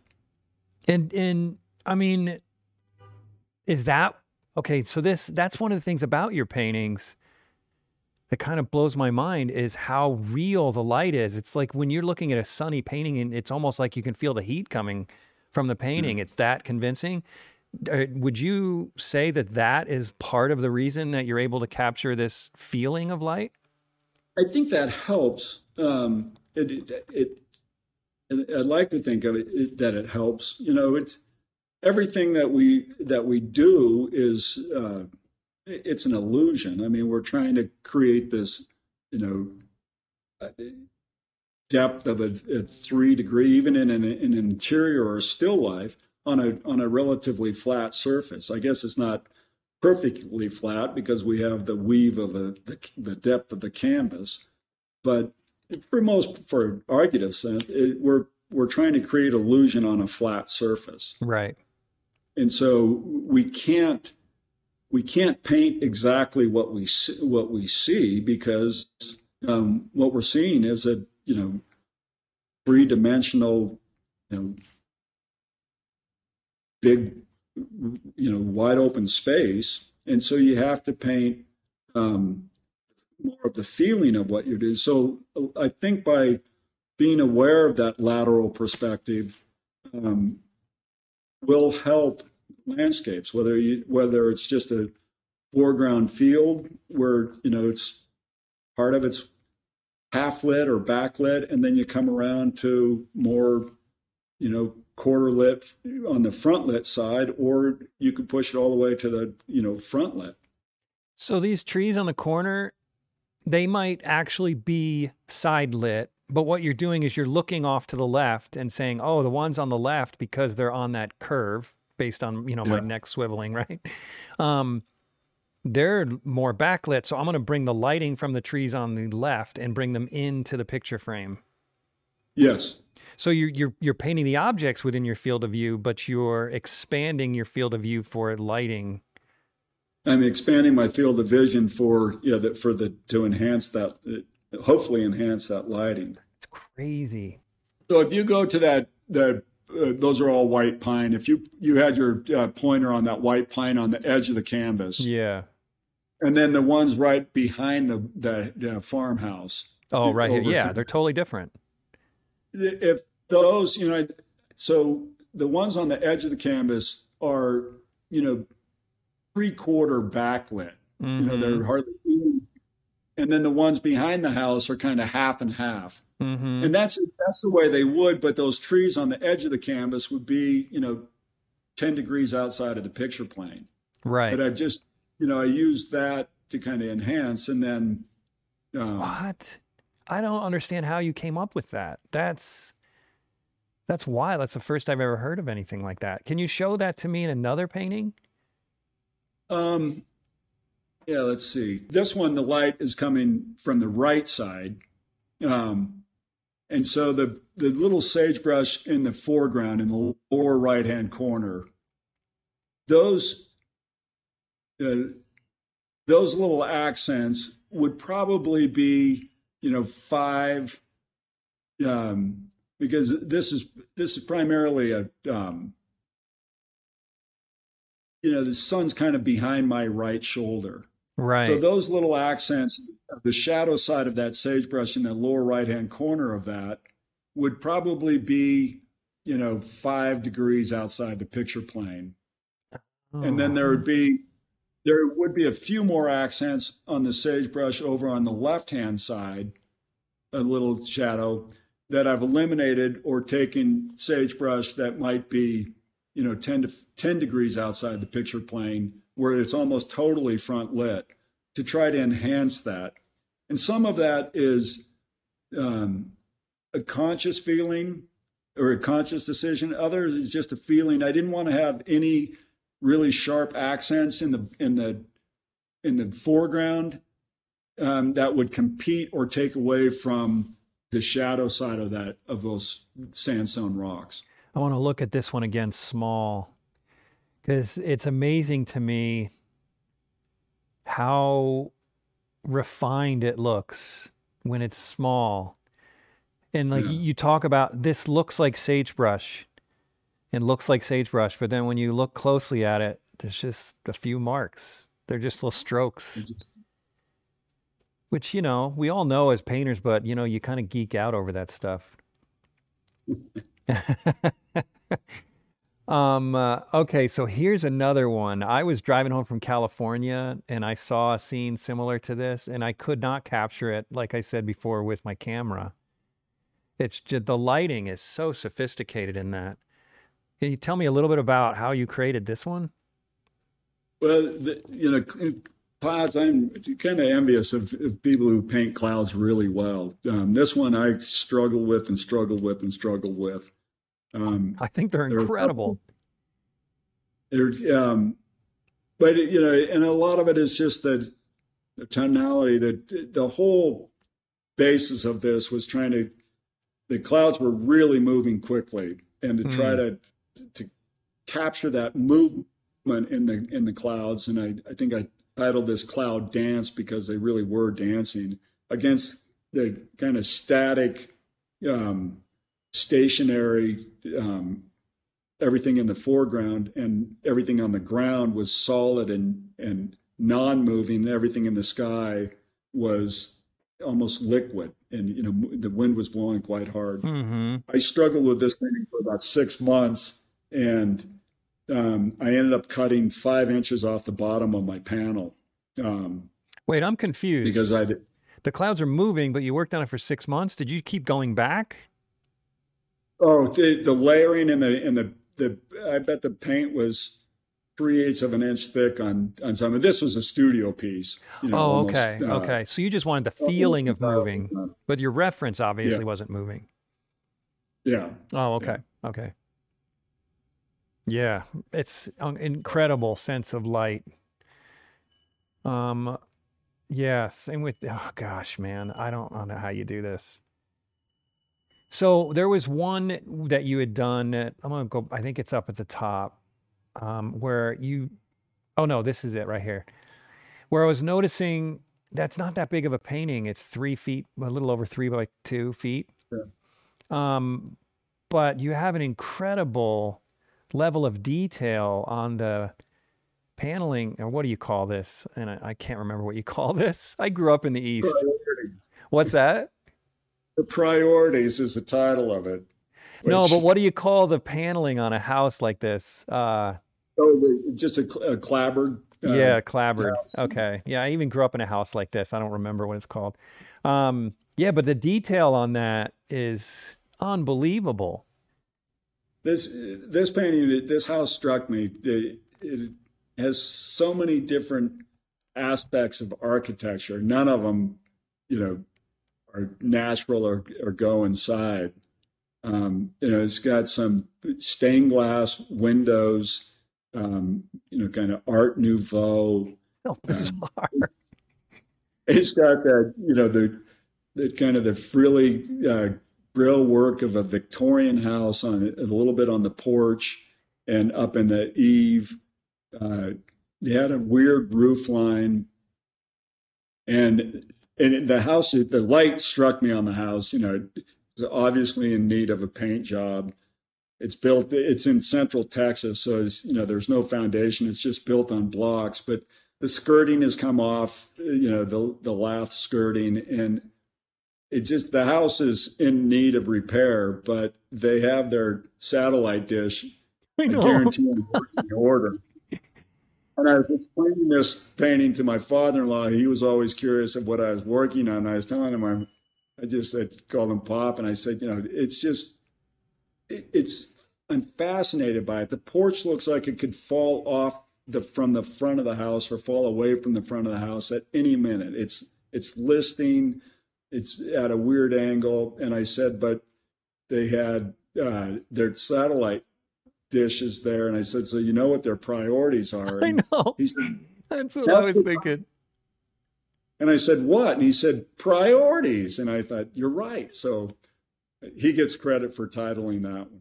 I'm glad you thought that, because I often think that when I see houses like this. I'm like, you know, if you put away that $50 a month and the hundreds of hours a month you watch the TV, Buy some sheets of plywood and fix your house, man. Exactly. Jeez Louise. Anyway, I shouldn't be so judgmental. Jeff, if you go back to that one, this is another thing that, Okay. Living in mid-coast Maine in what they call Wyeth country, this is something that I've learned from looking at Andrew Wyeth's work a great deal is, I intentionally darken the foreground, which is just kind of a dry stubble grass. Really couldn't even call it a lawn. But Andrew Wyeth will paint a foreground, that's 4 or 5 values darker than it ever could be in reality. But he does it to enhance that sense of sunlight on the house. It's because the spectrum of light is far greater than the spectrum of pigment that we use to try to depict light. And so since we can't copy sunlight on Earth verbatim, we have to make choices. And it's what living in Maine for the number of years that I have, it's what I see the people who try to copy Wyeth, they miss 2 things. The painters that are trying to copy him will paint every clapboard on the side of the house. But if you really look at an Andrew Wyeth, he paints very few of them. He just gives you the suggestion that he's painted every one of them. But if you really look at them, they're just hinted. So that's one thing that I think people who are trying to copy him. The other thing is how dark he'll paint a foreground and get it to still read like a sunlit painting. So one of the very first things that probably the first thing I make my decision when I'm starting a painting is if it's a high-keyed painting, your eye or the viewer's eye will go immediately to the darker than areas, like that sagebrush. They will. Sunlit cliff. I would have thought they'd go to the lighter. No, they go to the minority of what's. Oh, right, because it's a high-key painting. Right. The opposite is true with a dark painting. If you have a low-key painting, your eye will go to the lighter elements within that painting first. Right. And so, I wanted the house to be the subject matter here. So I've intentionally grayed the sky a little bit and maybe dropped it slightly in value. But I've definitely darkened the foreground, probably a full value or a value and half in that, trying to enhance that sunlight on that not so white house, because it was definitely in need of a paint job. But, right. Which is what makes it interesting subject. I'm sorry? Which is what makes it an interesting subject. If it was a perfectly clean, well-kept house, it might not be this interesting. Although the ones of your house are very interesting. So it depends on who's painting it. But then, so here's a question I have. So when you darken the foreground, though, it still feels like the house is inside the space, like back behind the picture plane. Yeah. What do you do when you've darkened the foreground in order to make the foreground still be in front of the midground? I think in this case, I just simplified it. I didn't put any detail or anything in it. So there's nothing for the eye there's nothing to call the eye to the foreground, or hopefully a little. Oh, man. And so your eye will move right past it to the higher contrast of the lighter house with the darker windows. Right. Yeah, and then to your point about detail, because I had mentioned how it's almost like you painted every clapboard, but you're missing lines everywhere, but you painted this shadow edge of the edge trim on every edge, and that almost tells the entire story. Yeah. Of the clapboard. Yeah. Man, that's cool. Okay. Man, there's just too many I want to talk about. Let's see. Is this, here's one that's probably in Wyoming. Yeah, I think that was right up, I think that may have been right on the Montana or Wyoming-Montana border. And that's a fairly, well, that's not that small, 18 by 20. Is this one a studio painting as well? Yeah. It is. Yeah. Yeah. And one thing that's really incredible is that they really are loose and abstract. So I got to look at that again. So that that doesn't look like it has all that detail. When you zoom out, it's like you can see inside the trees and into the bush, into the branches. And then when you look closely at it, it's just a bunch of marks. So in your studio, are you really stepping way back a lot to see? Stepping back and, and really layering, texturing the work. And that you mentioned that it was really abstract. That's probably the highest compliment you can give me, because, I guess people would call my work representational, for lack of a better title for it. But when I'm working on it, I think I'm almost in complete abstract qualities.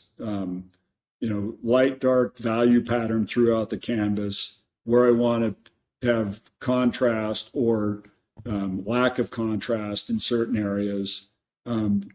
Different shapes of the snow patterns within this piece that we're looking at is,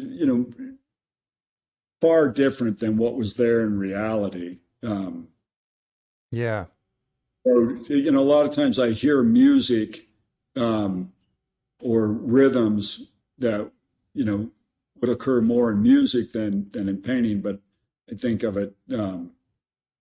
of music when I'm trying to design these and when I'm working on them. Yeah. Yeah, they're clearly well designed. You're obviously thinking about that, but I think about that's how you described Antonio Lopez Garcia's work. How when you see it in person, it's so abstract, but when you see it reduced down to a little tiny page, it's so realistic. And I'm getting the exact same thing from your work. I thought that, I'm going to say this, I say this not meaning literally, but it's almost like so detailed, like photorealism at this scale. None of your work looks like a photo. It's far, far better than any photo, but I hope you understand my point. The level of detail that you see in a thumbnail, it's like, whoa. And then you blow it up and it's like, what? No way. It's totally abstract. I have to say that I was glad that you mentioned your admiration and respect for Wayne Thiebaud, because a couple of the portraits I've seen of your work, particularly with some of your group commission, or I'm assuming commission portraits of families. I see a lot of Thiebaud influence in there, and I mean that in the highest form of compliment. No, there's no doubt. The way I abstract the shadows and stuff, totally a Thiebaud influence. I loved what he would do with shadows in his paintings. And that vibrating line around the edge, which I've heard, I believe it's called an Apelles line or a bedbug line. Oh, I've never heard those things. Yeah. Don Demers was telling me the story, and then I went out and looked it up a little bit, and it was from a 4th century Greek named, who was an artist in his studio, and another artist called, and if I think I have this right, and the artist wasn't there, so the visiting artist walked up to the canvas and put a line on his canvas, and his studio assistant said, "You had a visitor," and and the artist said, "Who was it?" And he said, I don't know, I don't remember name or God. And he walked into his studio and he said, "Oh, I know who it was. It was Apelles." And I think I'm pronouncing that correctly, because there's nobody else that could put such a fine line right on that vibration. But it took me years to see that outside. And I see it, now I see it all the time. It's most easily seen, in evening, where you get that vibration against the landmass in the sky. You'll have that. A lot of times it's a complementary color. And so you apply that in your work as well? Yeah, speaking of Wayne Thiebaud, this is, those blue shadows, right? I love how he uses that. And if you clicked on this one and we could enlarge it, there's a little orange vibration. Yep, Or right around the edge of each shadow. So I think one of the easiest ones to see, Jeff, if we go back, there's a road one, I think, right above this one. That if we click on that, you can see that orange line against that dirt field right there. And you see that in nature. You actually see that. You really start to see it. It took me years to see it, and I never saw it when I was actually doing plein air painting. And it wasn't until I stopped painting outside and I would sit and look and start taking notes that I first saw that, which was, much later in my career than it should have taken me to see it. But that's one of the advantages of just going out and observing in the field rather than painting in the field. I really think that I see more, I observed more just being out than when I was out trying to paint. So do you actually make it a point to have outings where you just look for stuff and take notes and that's it? Most of the time. Really? When I'm in the field, I almost always have a sketchbook with me, though I do have, gas receipts and, I've had drawings, compositional drawings and thumbnails on the back of a napkin or the side of a paper cup when I have forgotten my sketchbook. But so this one, again, it's incredible lighting. I mean, it's again one of those complex lighting situations that you really pulled off.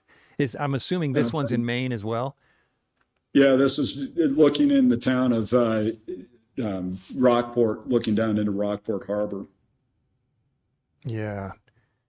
And is this one also one that you took notes and then came back in the studio, I would assume? Yeah, and this one was just, this is about 3.5 or 4 miles from where the house is. And so that was done all in the studio, and I had photographic reference on that, but a lot of times I'd go back and just park there at that time of day and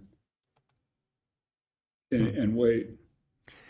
I just love your houses. I think that's my favorite subject that you paint, because you take such ordinary things and make them art. I mean, what a weird house.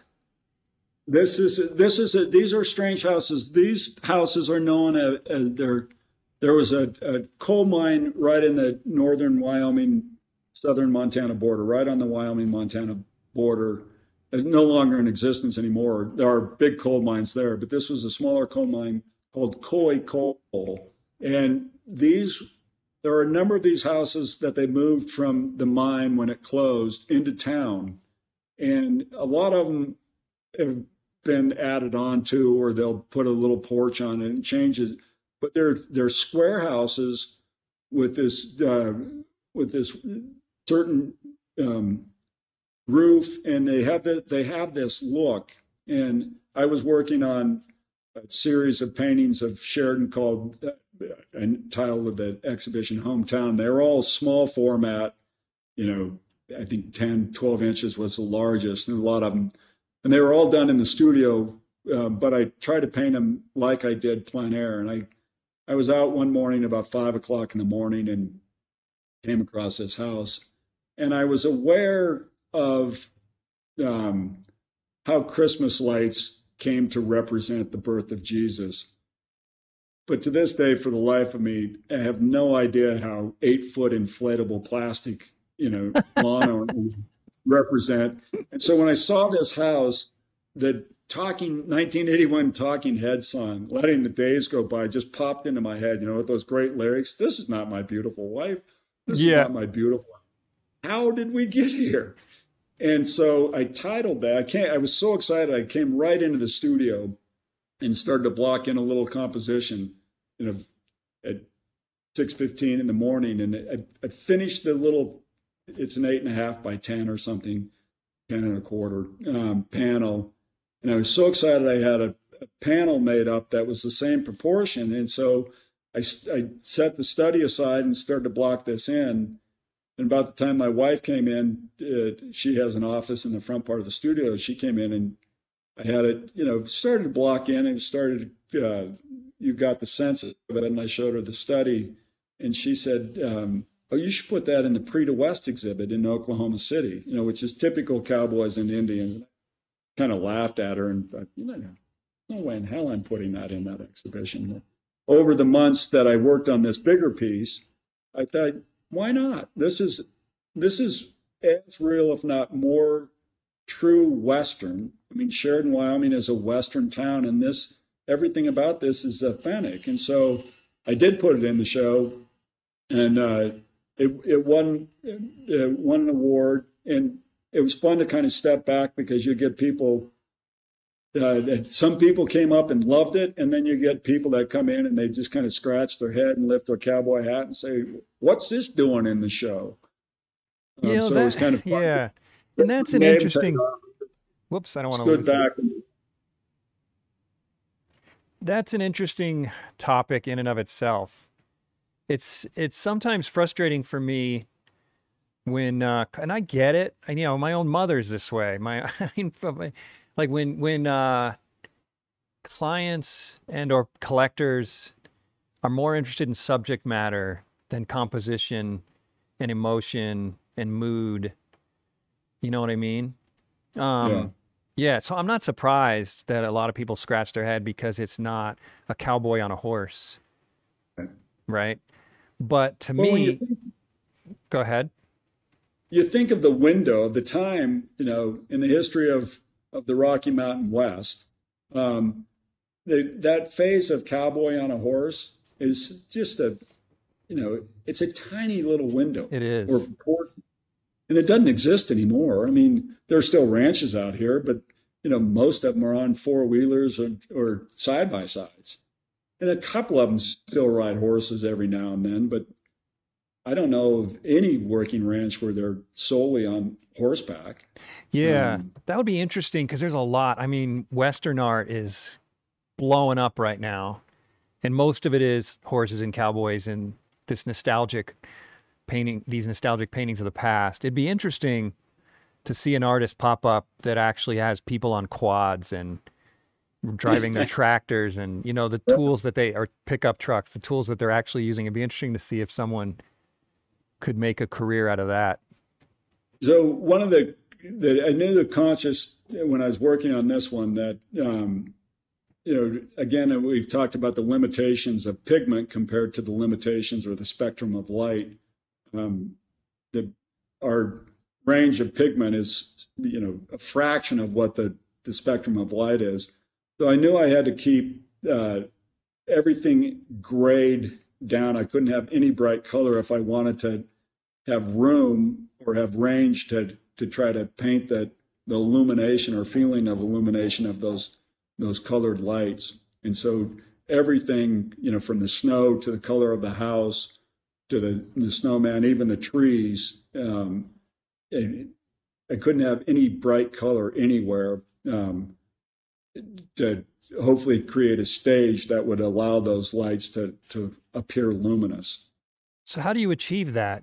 My assumption is that you paint the whole painting first and then put the lights on after, correct? They were, I think I had a corner of it right above that snowman that I had, and I indicated a couple, lights that to see if I could have enough range of how dark I needed to go. And then I just kind of worked on and built out from there.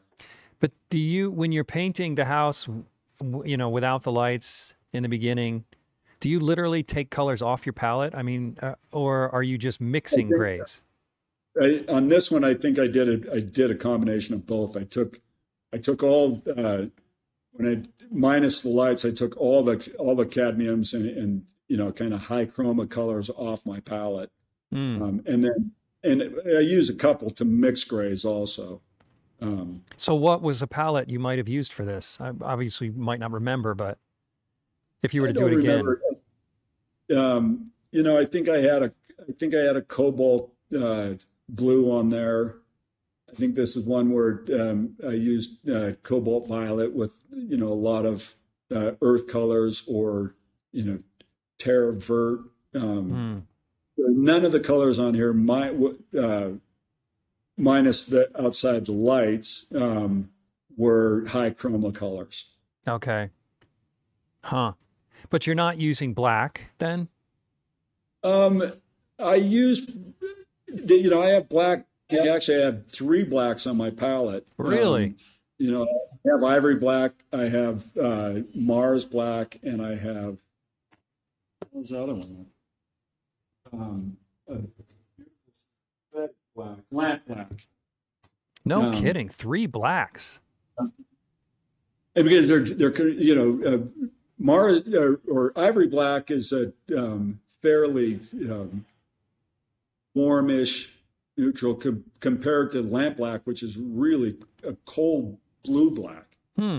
And so, I'll use, I think I think the difference, people say, I don't have black on my palette, because I think they'll get lazy and they think of it as a value instead of a color. And blacks can make some of the most beautiful grays.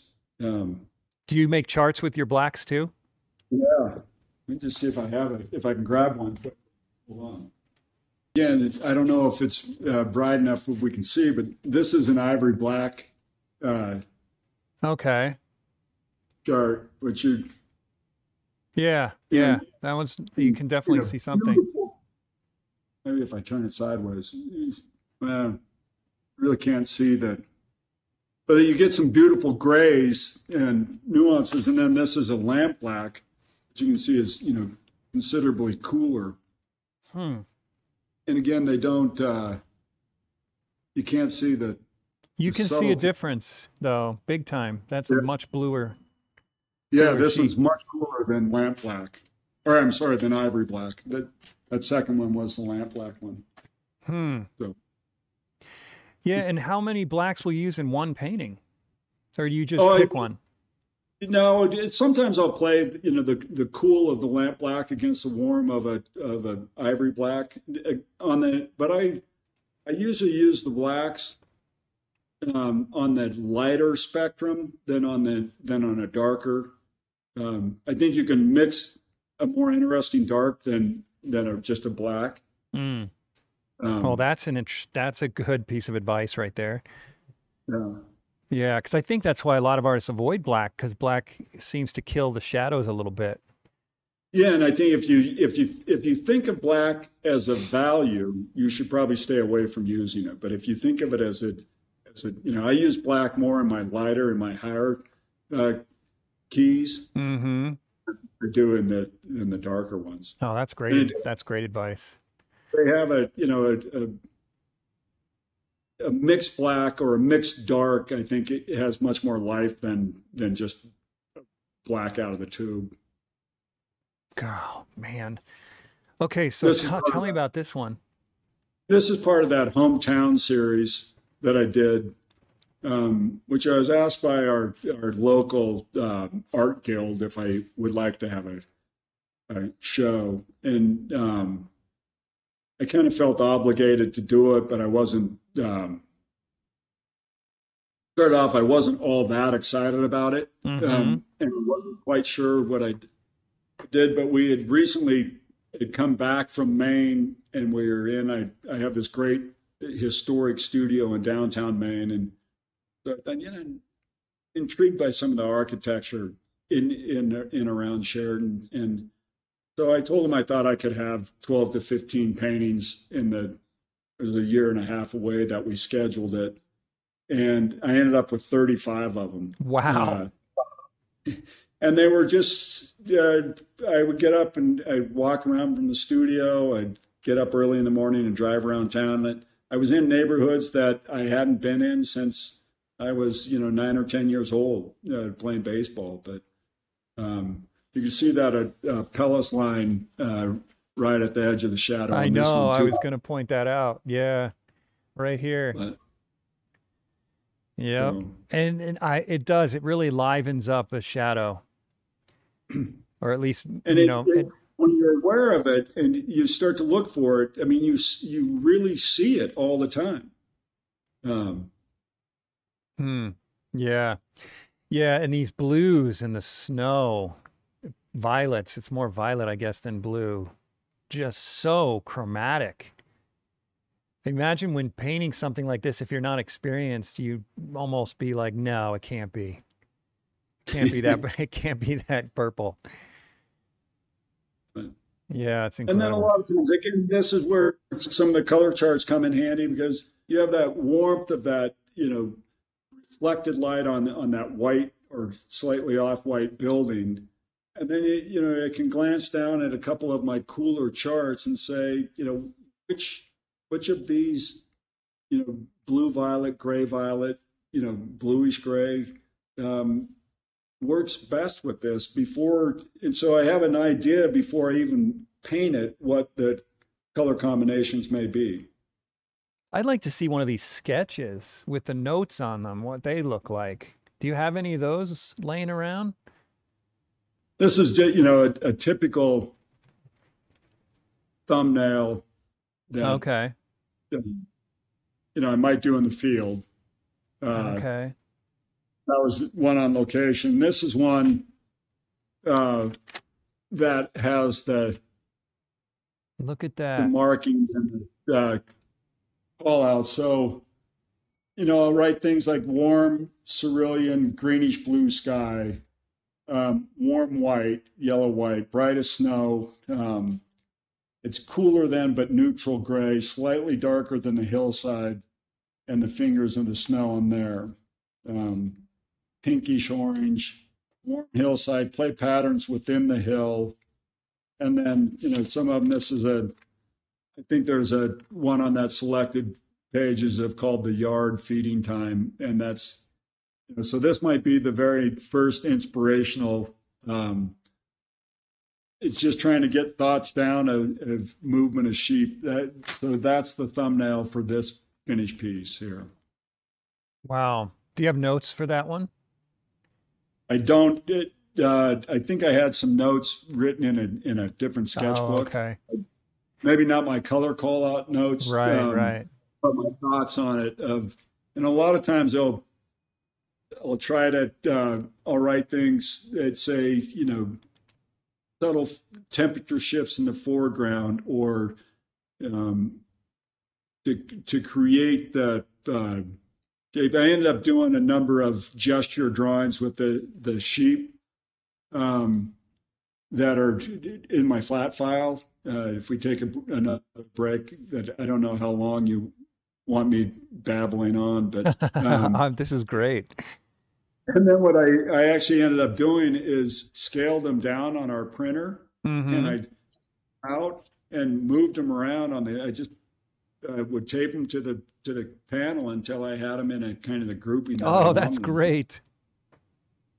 Man. Because I had the box in the foreground, more than blocked in, but it wasn't finished. And then I decided to add the sheep in. Well, I knew I was going to add the sheep in from the beginning, but that's the way I did it, which, for me to try to draw one in proportion and then not have it be in the right spot and paint it out and try to move it a quarter inch or, oh yeah, total 80. waste of time. It's a waste of time. And, Yeah. I've done the drawings and used some of, the technology that we have I just reduced them down into the right scale. And then once I had them all in, and then I drew them in. Oh, a lot of artists do that in Photoshop now. You haven't tried that? Yeah.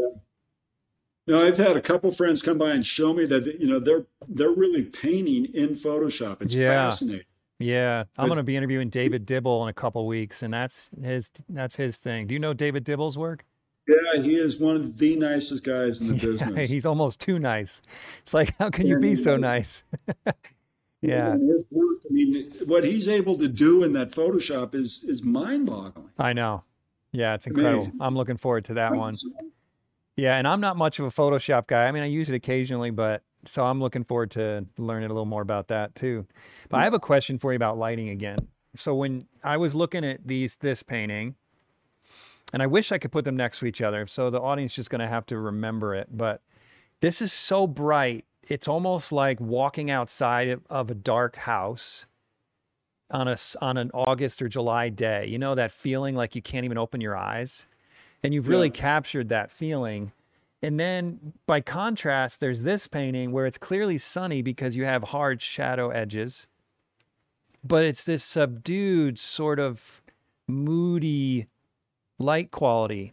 So tell me a little bit about that. I mean, about your thought process. Like, how do you move, or why did you choose to go really bright, sunny here, and then another painting that's obviously sunny, but it's subdued and moody? Tell me a little bit about your creative process there. But if we go back to that first one, I was part of an exhibition a number of years ago called Sea to Shining Sea. Yeah. And traveled out to the Hagen Museum in California. And over the weekend, they hosted us at this wonderful winery. And they had this this white barn that they used, I think, to store a lot of the barrels in. And I was fascinated by all the different nuances of healing paint and the layers of the whites on this barn. And this is one where I did a little on the spot piece. It was 6x8 or 8x7, something like that, very quickly, late in the afternoon, and brought it back in the studio. And this is a piece that my whole thing was, how many non-whites can I paint to make this white on the side of the barn? There's vertical barn, and then that little doorway in the middle of it's kind of sloped back, so it's picking up a little cooler white, and then play the abstract shadow. So I wanted to really simplify everything else, the barn and the cropping and everything. And I struggled with this piece for a long time because in reality there was a tree on the left side of the barn, and it's kind of a big, I can't remember what tree it was, but a full leaf, big dominant shape, and I had it in my study. So I actually had it in the painting for a long time, and I thought, that's not working right. So I thought, well, I'll move it over to the right side of the painting where it's not quite centered, and maybe that would offset it a little more.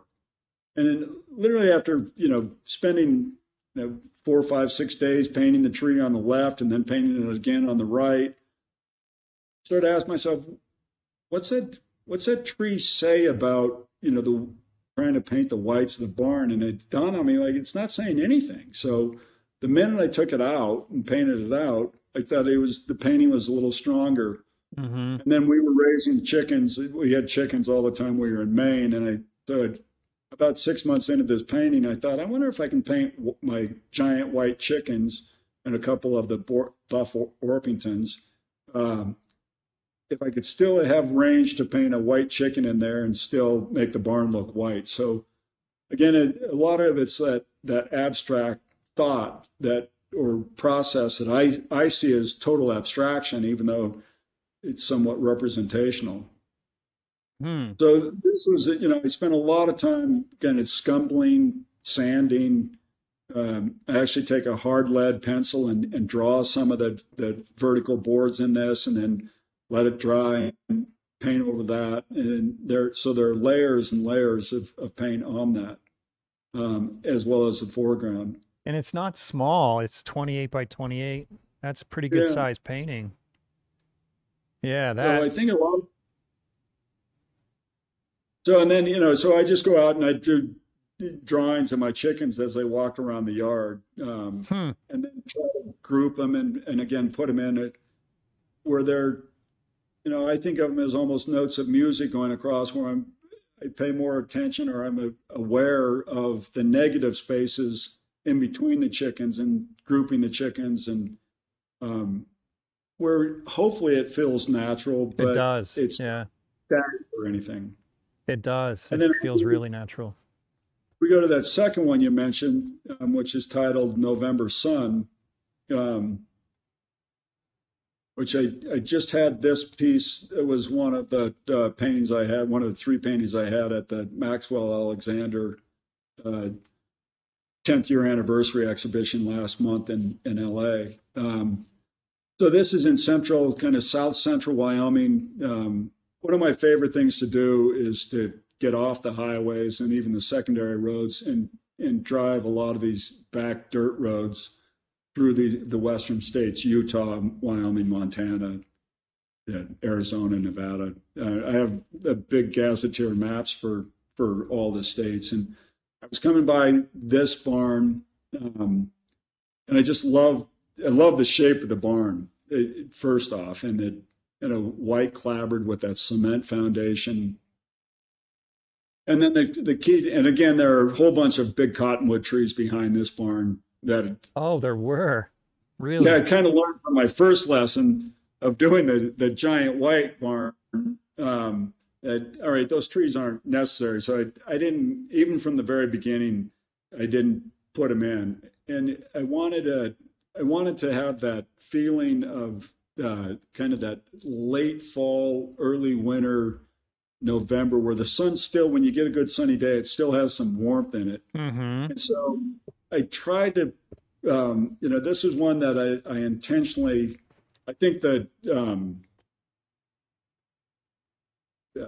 a dormer on the barn in reality it was tin also, and it was rusted, and I wanted to take, or it may have even been wooden, but I wanted to make that white to relate it more to the barn. But the part that I changed, and I think changed the feeling of this, is I wanted a really kind of muted, warm, neutral sky, not a bright blue sky, to try to enhance that warmth of that low, winter sun or late autumn sun. It's kind of the end of October, beginning of November. So is that all it is that makes it feel less bright? And to try to pull all the values, I try to keep the values really close together.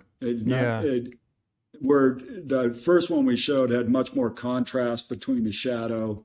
The sky was probably painted darker than it was in reality, and a much more intense blue than this one. I wanted this one kind of almost a blanket of warmth, of kind of this muted warm. And then this was a old horse of mine that I had my daughter hold for me, and I did a couple drawings of it. And again, try to paint a white, or in this case, a gray horse against this white barn. And as you know, from painting, which, when you're painting white, whether it's snow or the side of a house or a barn like this, it's really because white is so reflective. It's every color but white. Right. I think there's a lick of pure white in any of this. And then I moved the corrals and everything and kind of simplified it. So how did you come to decide that you wanted it that way? I mean, when you see something the way it is, I just want to know a little more about your creative process. How do you go from painting what you see to changing it to be muted and bringing the values together? I mean, was there a particular mood you were after? Was it more of an abstract decision, just a color decision? And in this particular case, it was the thing that stood out about me as I was coming back. I was actually returning from a trip to Jackson Hole, and it was just one of those days, that winter is right around the corner, and this might be the last day where that's sun, you feel that warmth. And so that was kind of the whole inspiration of that. Okay. There were 2 or 3 horses in this barnyard. One was a bay, and I think they had a dark gray or a black horse. And I can't remember the other one. They may have been a sorrel or another bay.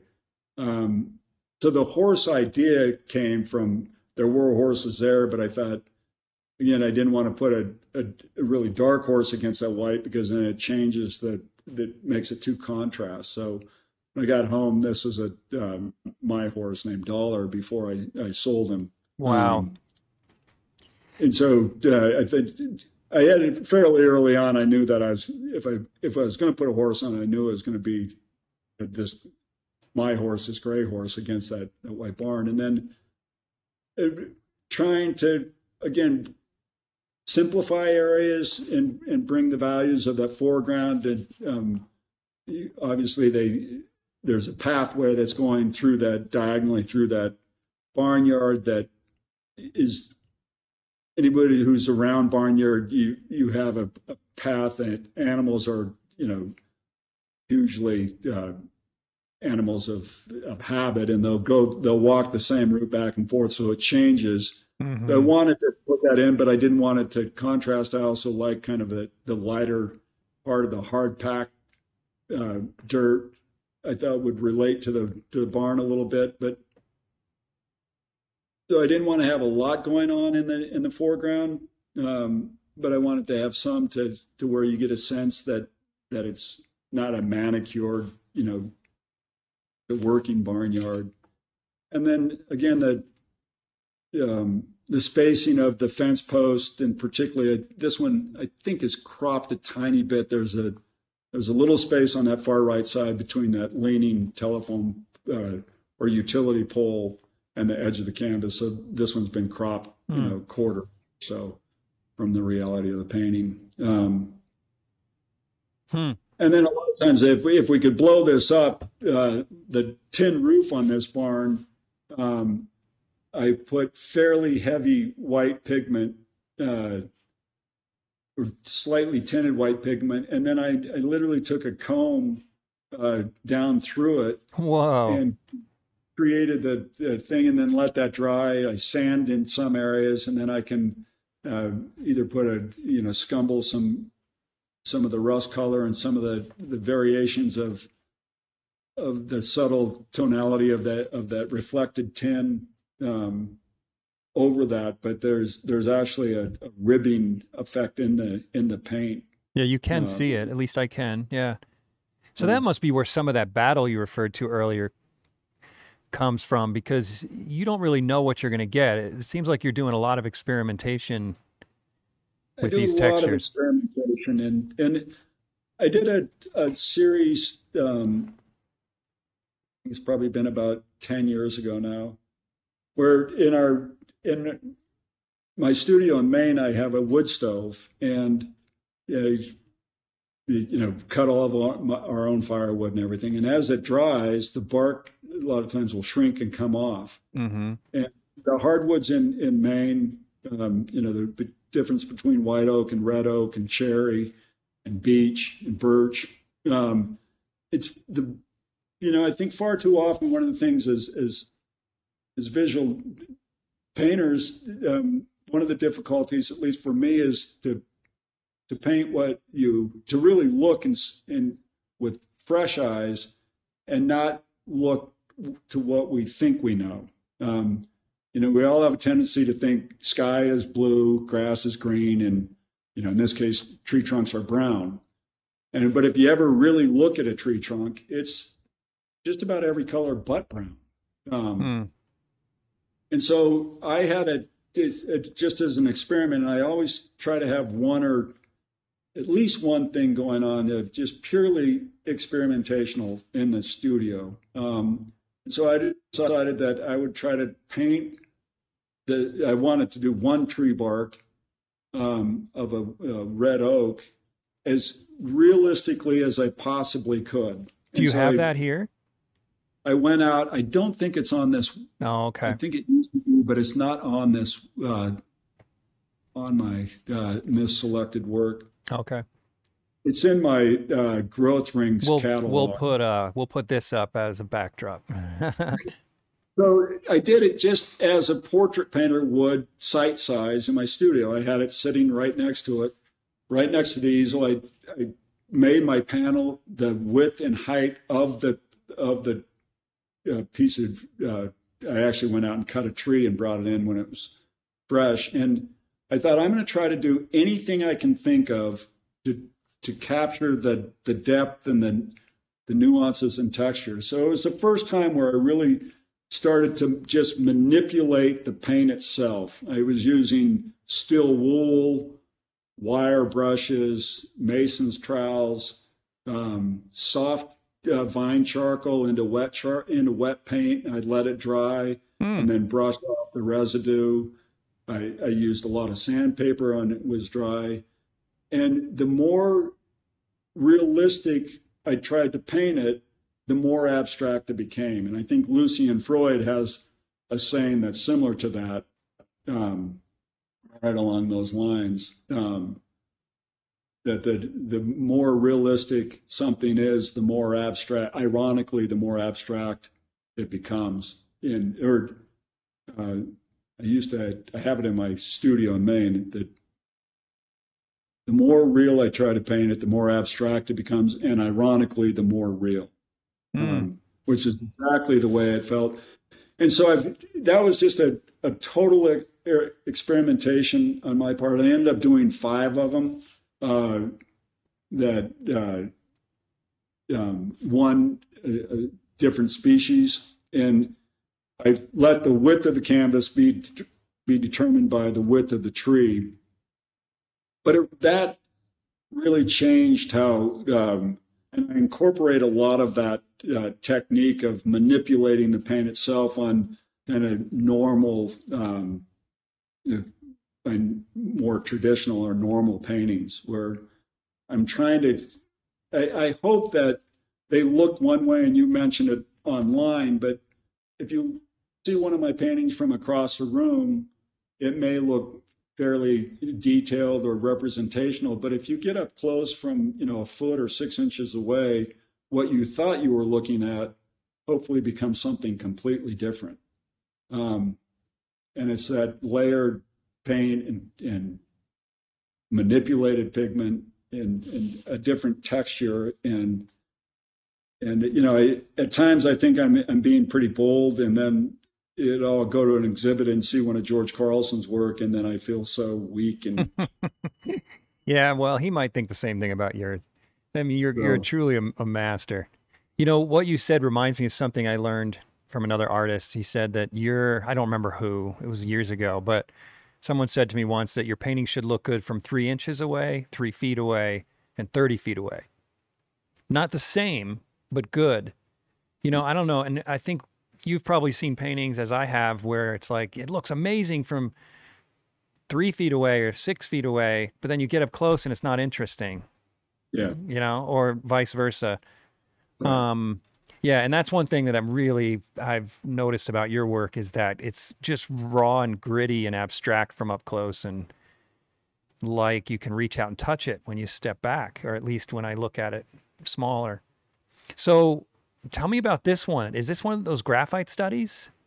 This is a graphite study. This is, it's called an interior pine. And, being in Maine, white pine they're such a fabulous tree, and they have such an amazing way of growing.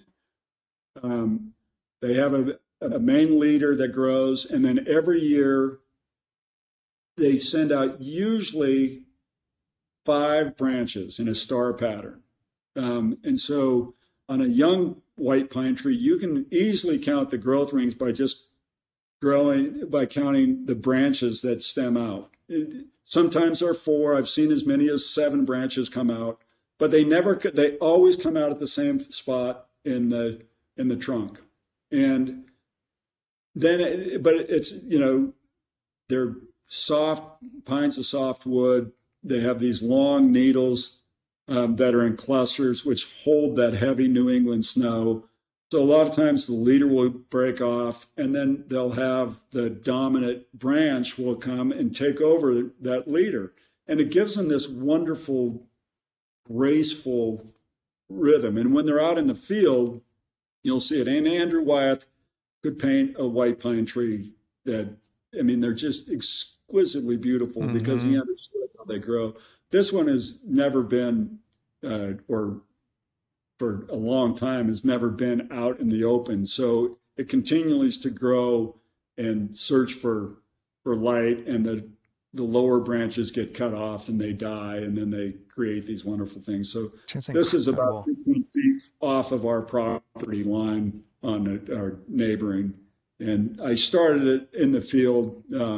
I took the panel out, and it's fairly, I think it's about 52 It's inches 54 high. inches. It's huge for a And drawing.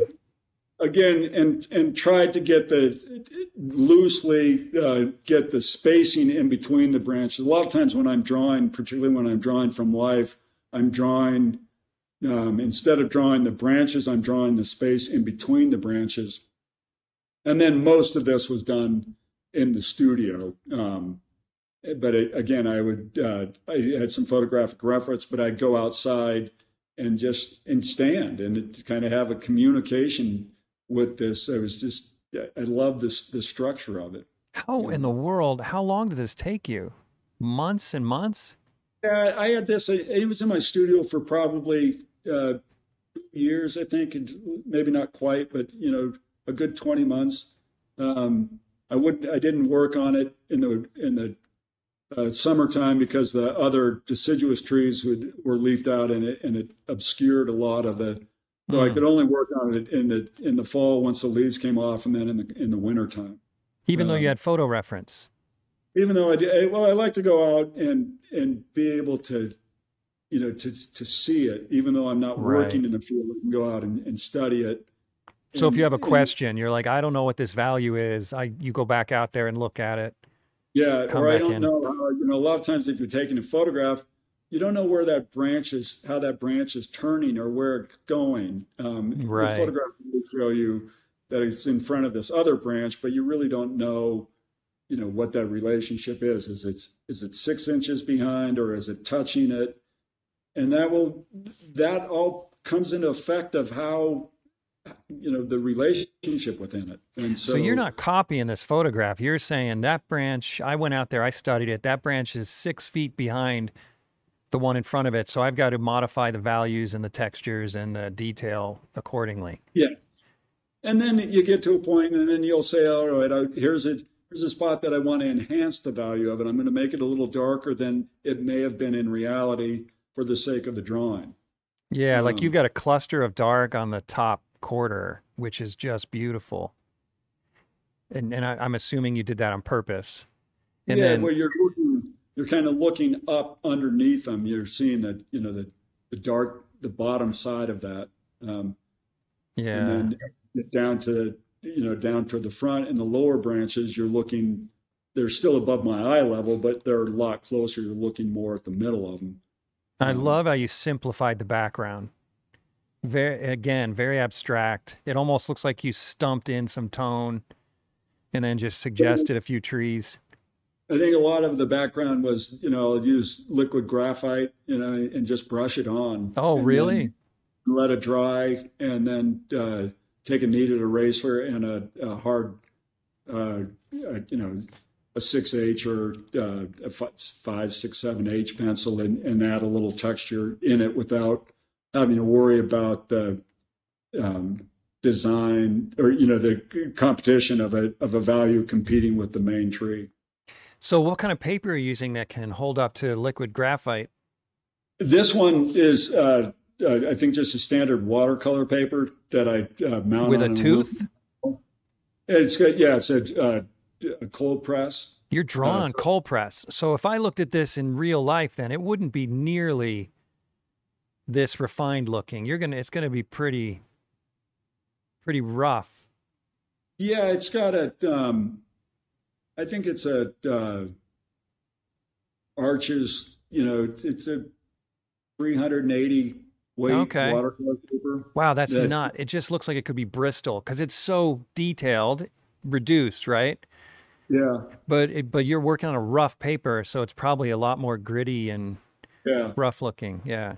And a lot of the texture of the bark is just kind of a soft graphite or charcoal, kind of brushed on and then enhanced and modulated with a graphite pencil. I wish I could see the original. I bet it looks even more incredible. Huh. Well, unfortunately, we're running out of time. I could talk to you for hours. We should do this again. I hope you'd be willing to do it again because Utah is one of my favorite places, and I know there's that fabulous Maynard Dixon show that recently opened up at the Brigham Young University. It did? Yeah. I didn't know that. I got to go check it out. Last month, I want to say like the 10th of October or something. I think it's up for over a year. Are you going to come down? To get down to Utah to see it. Okay, well, call me when you do, because I live right in Salt Lake City, so you'll have to drive through Salt Lake. Well, no, if you're coming from Wyoming, I guess you don't have to, but either way, it'd be good to see you in person, meet you in person. Well, I'd love to. And I want to say before we get off, you had a series of, I'm assuming they're siblings. I think there were 4, which I just thought was so brilliant. That's where I really saw the Wayne Thiebaud influence. You put the youngest one on a ladder. Oh, yeah. Put her on the biggest canvas. And then each one where the oldest sibling had the smallest canvas. But all the canvases were different sizes. Yeah. And what a brilliant way to do that. Oh, thanks. So it's such a creative way. And I thought, what a lucky family to have those portraits. Well, thanks. Yeah, they liked it. Well, I often go into people's homes and look at where the thing is going to be hanging. That's one of the nice things about a commission. Yeah. Because I'll use the architecture to design the painting sometimes. And not always, but sometimes. In this case, they had this mid-century modern house, and they said they were going to hang it right above a staircase that went down into the basement. Yeah. And so the painting actually goes opposite the staircase. So the staircase goes down, the painting goes up. So it kind of accents that piece of architecture. That was fun painting to do. That's old. They're all married now. Makes me feel like an old fart. Where does the time go? I know, man. Seriously. Well, I want to ask you one more question before we go, because you've obviously been a really successful painter. Is there any advice that you would give an aspiring young artist that wants to follow in your footsteps? What a great question.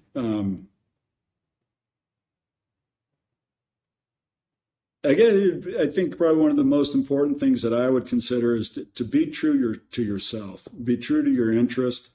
Never take what you do seriously, but never take yourself too seriously. Never, ever, ever chase a market. And we all have to, we have to have enough to continue to buy paint and stuff, but that doesn't really take that much. A tube of paint and a brush, they go a long way. And to paint your interest, and if you do that honestly, I have found that there is always an audience there. If you try to chase the market's changing all the time, you'll never catch it, and you'll always be behind, and you'll never know who you are. Mm-hmm. And study. I think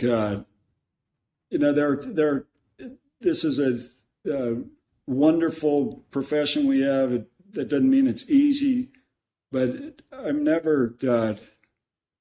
always a little flabbergasted by egos, and it's an interesting problem. It's a conundrum because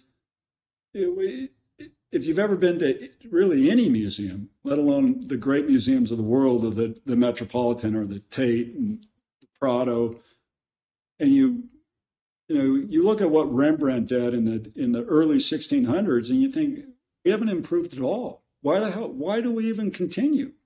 So it's an egotistical thing that we do,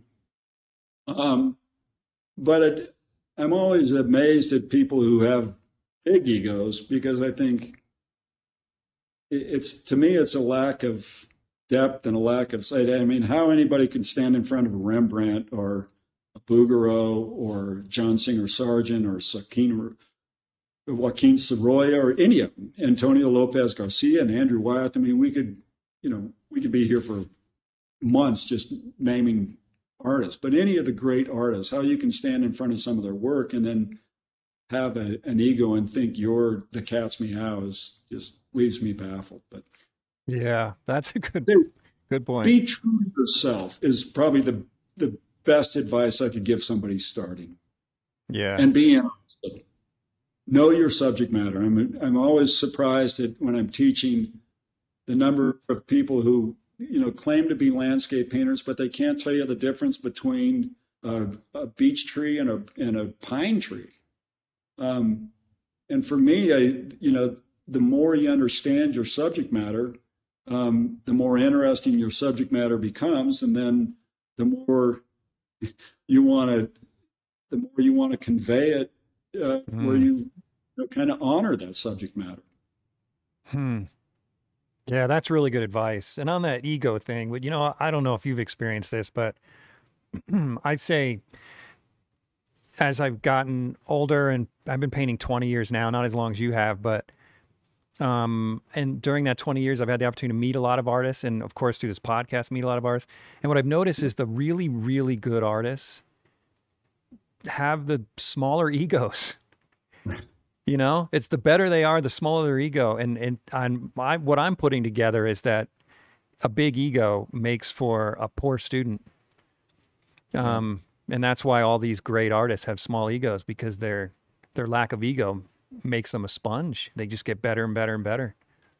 That's just my theory. Yeah, no, I think you're exactly right. The other thing I'd certainly recommend is continue to experiment. Just allow yourself time, and all of the, deadlines and the pressures and stuff. Allow yourself time to just do something for the freedom of trying something new all the time, because you never know what's going to work.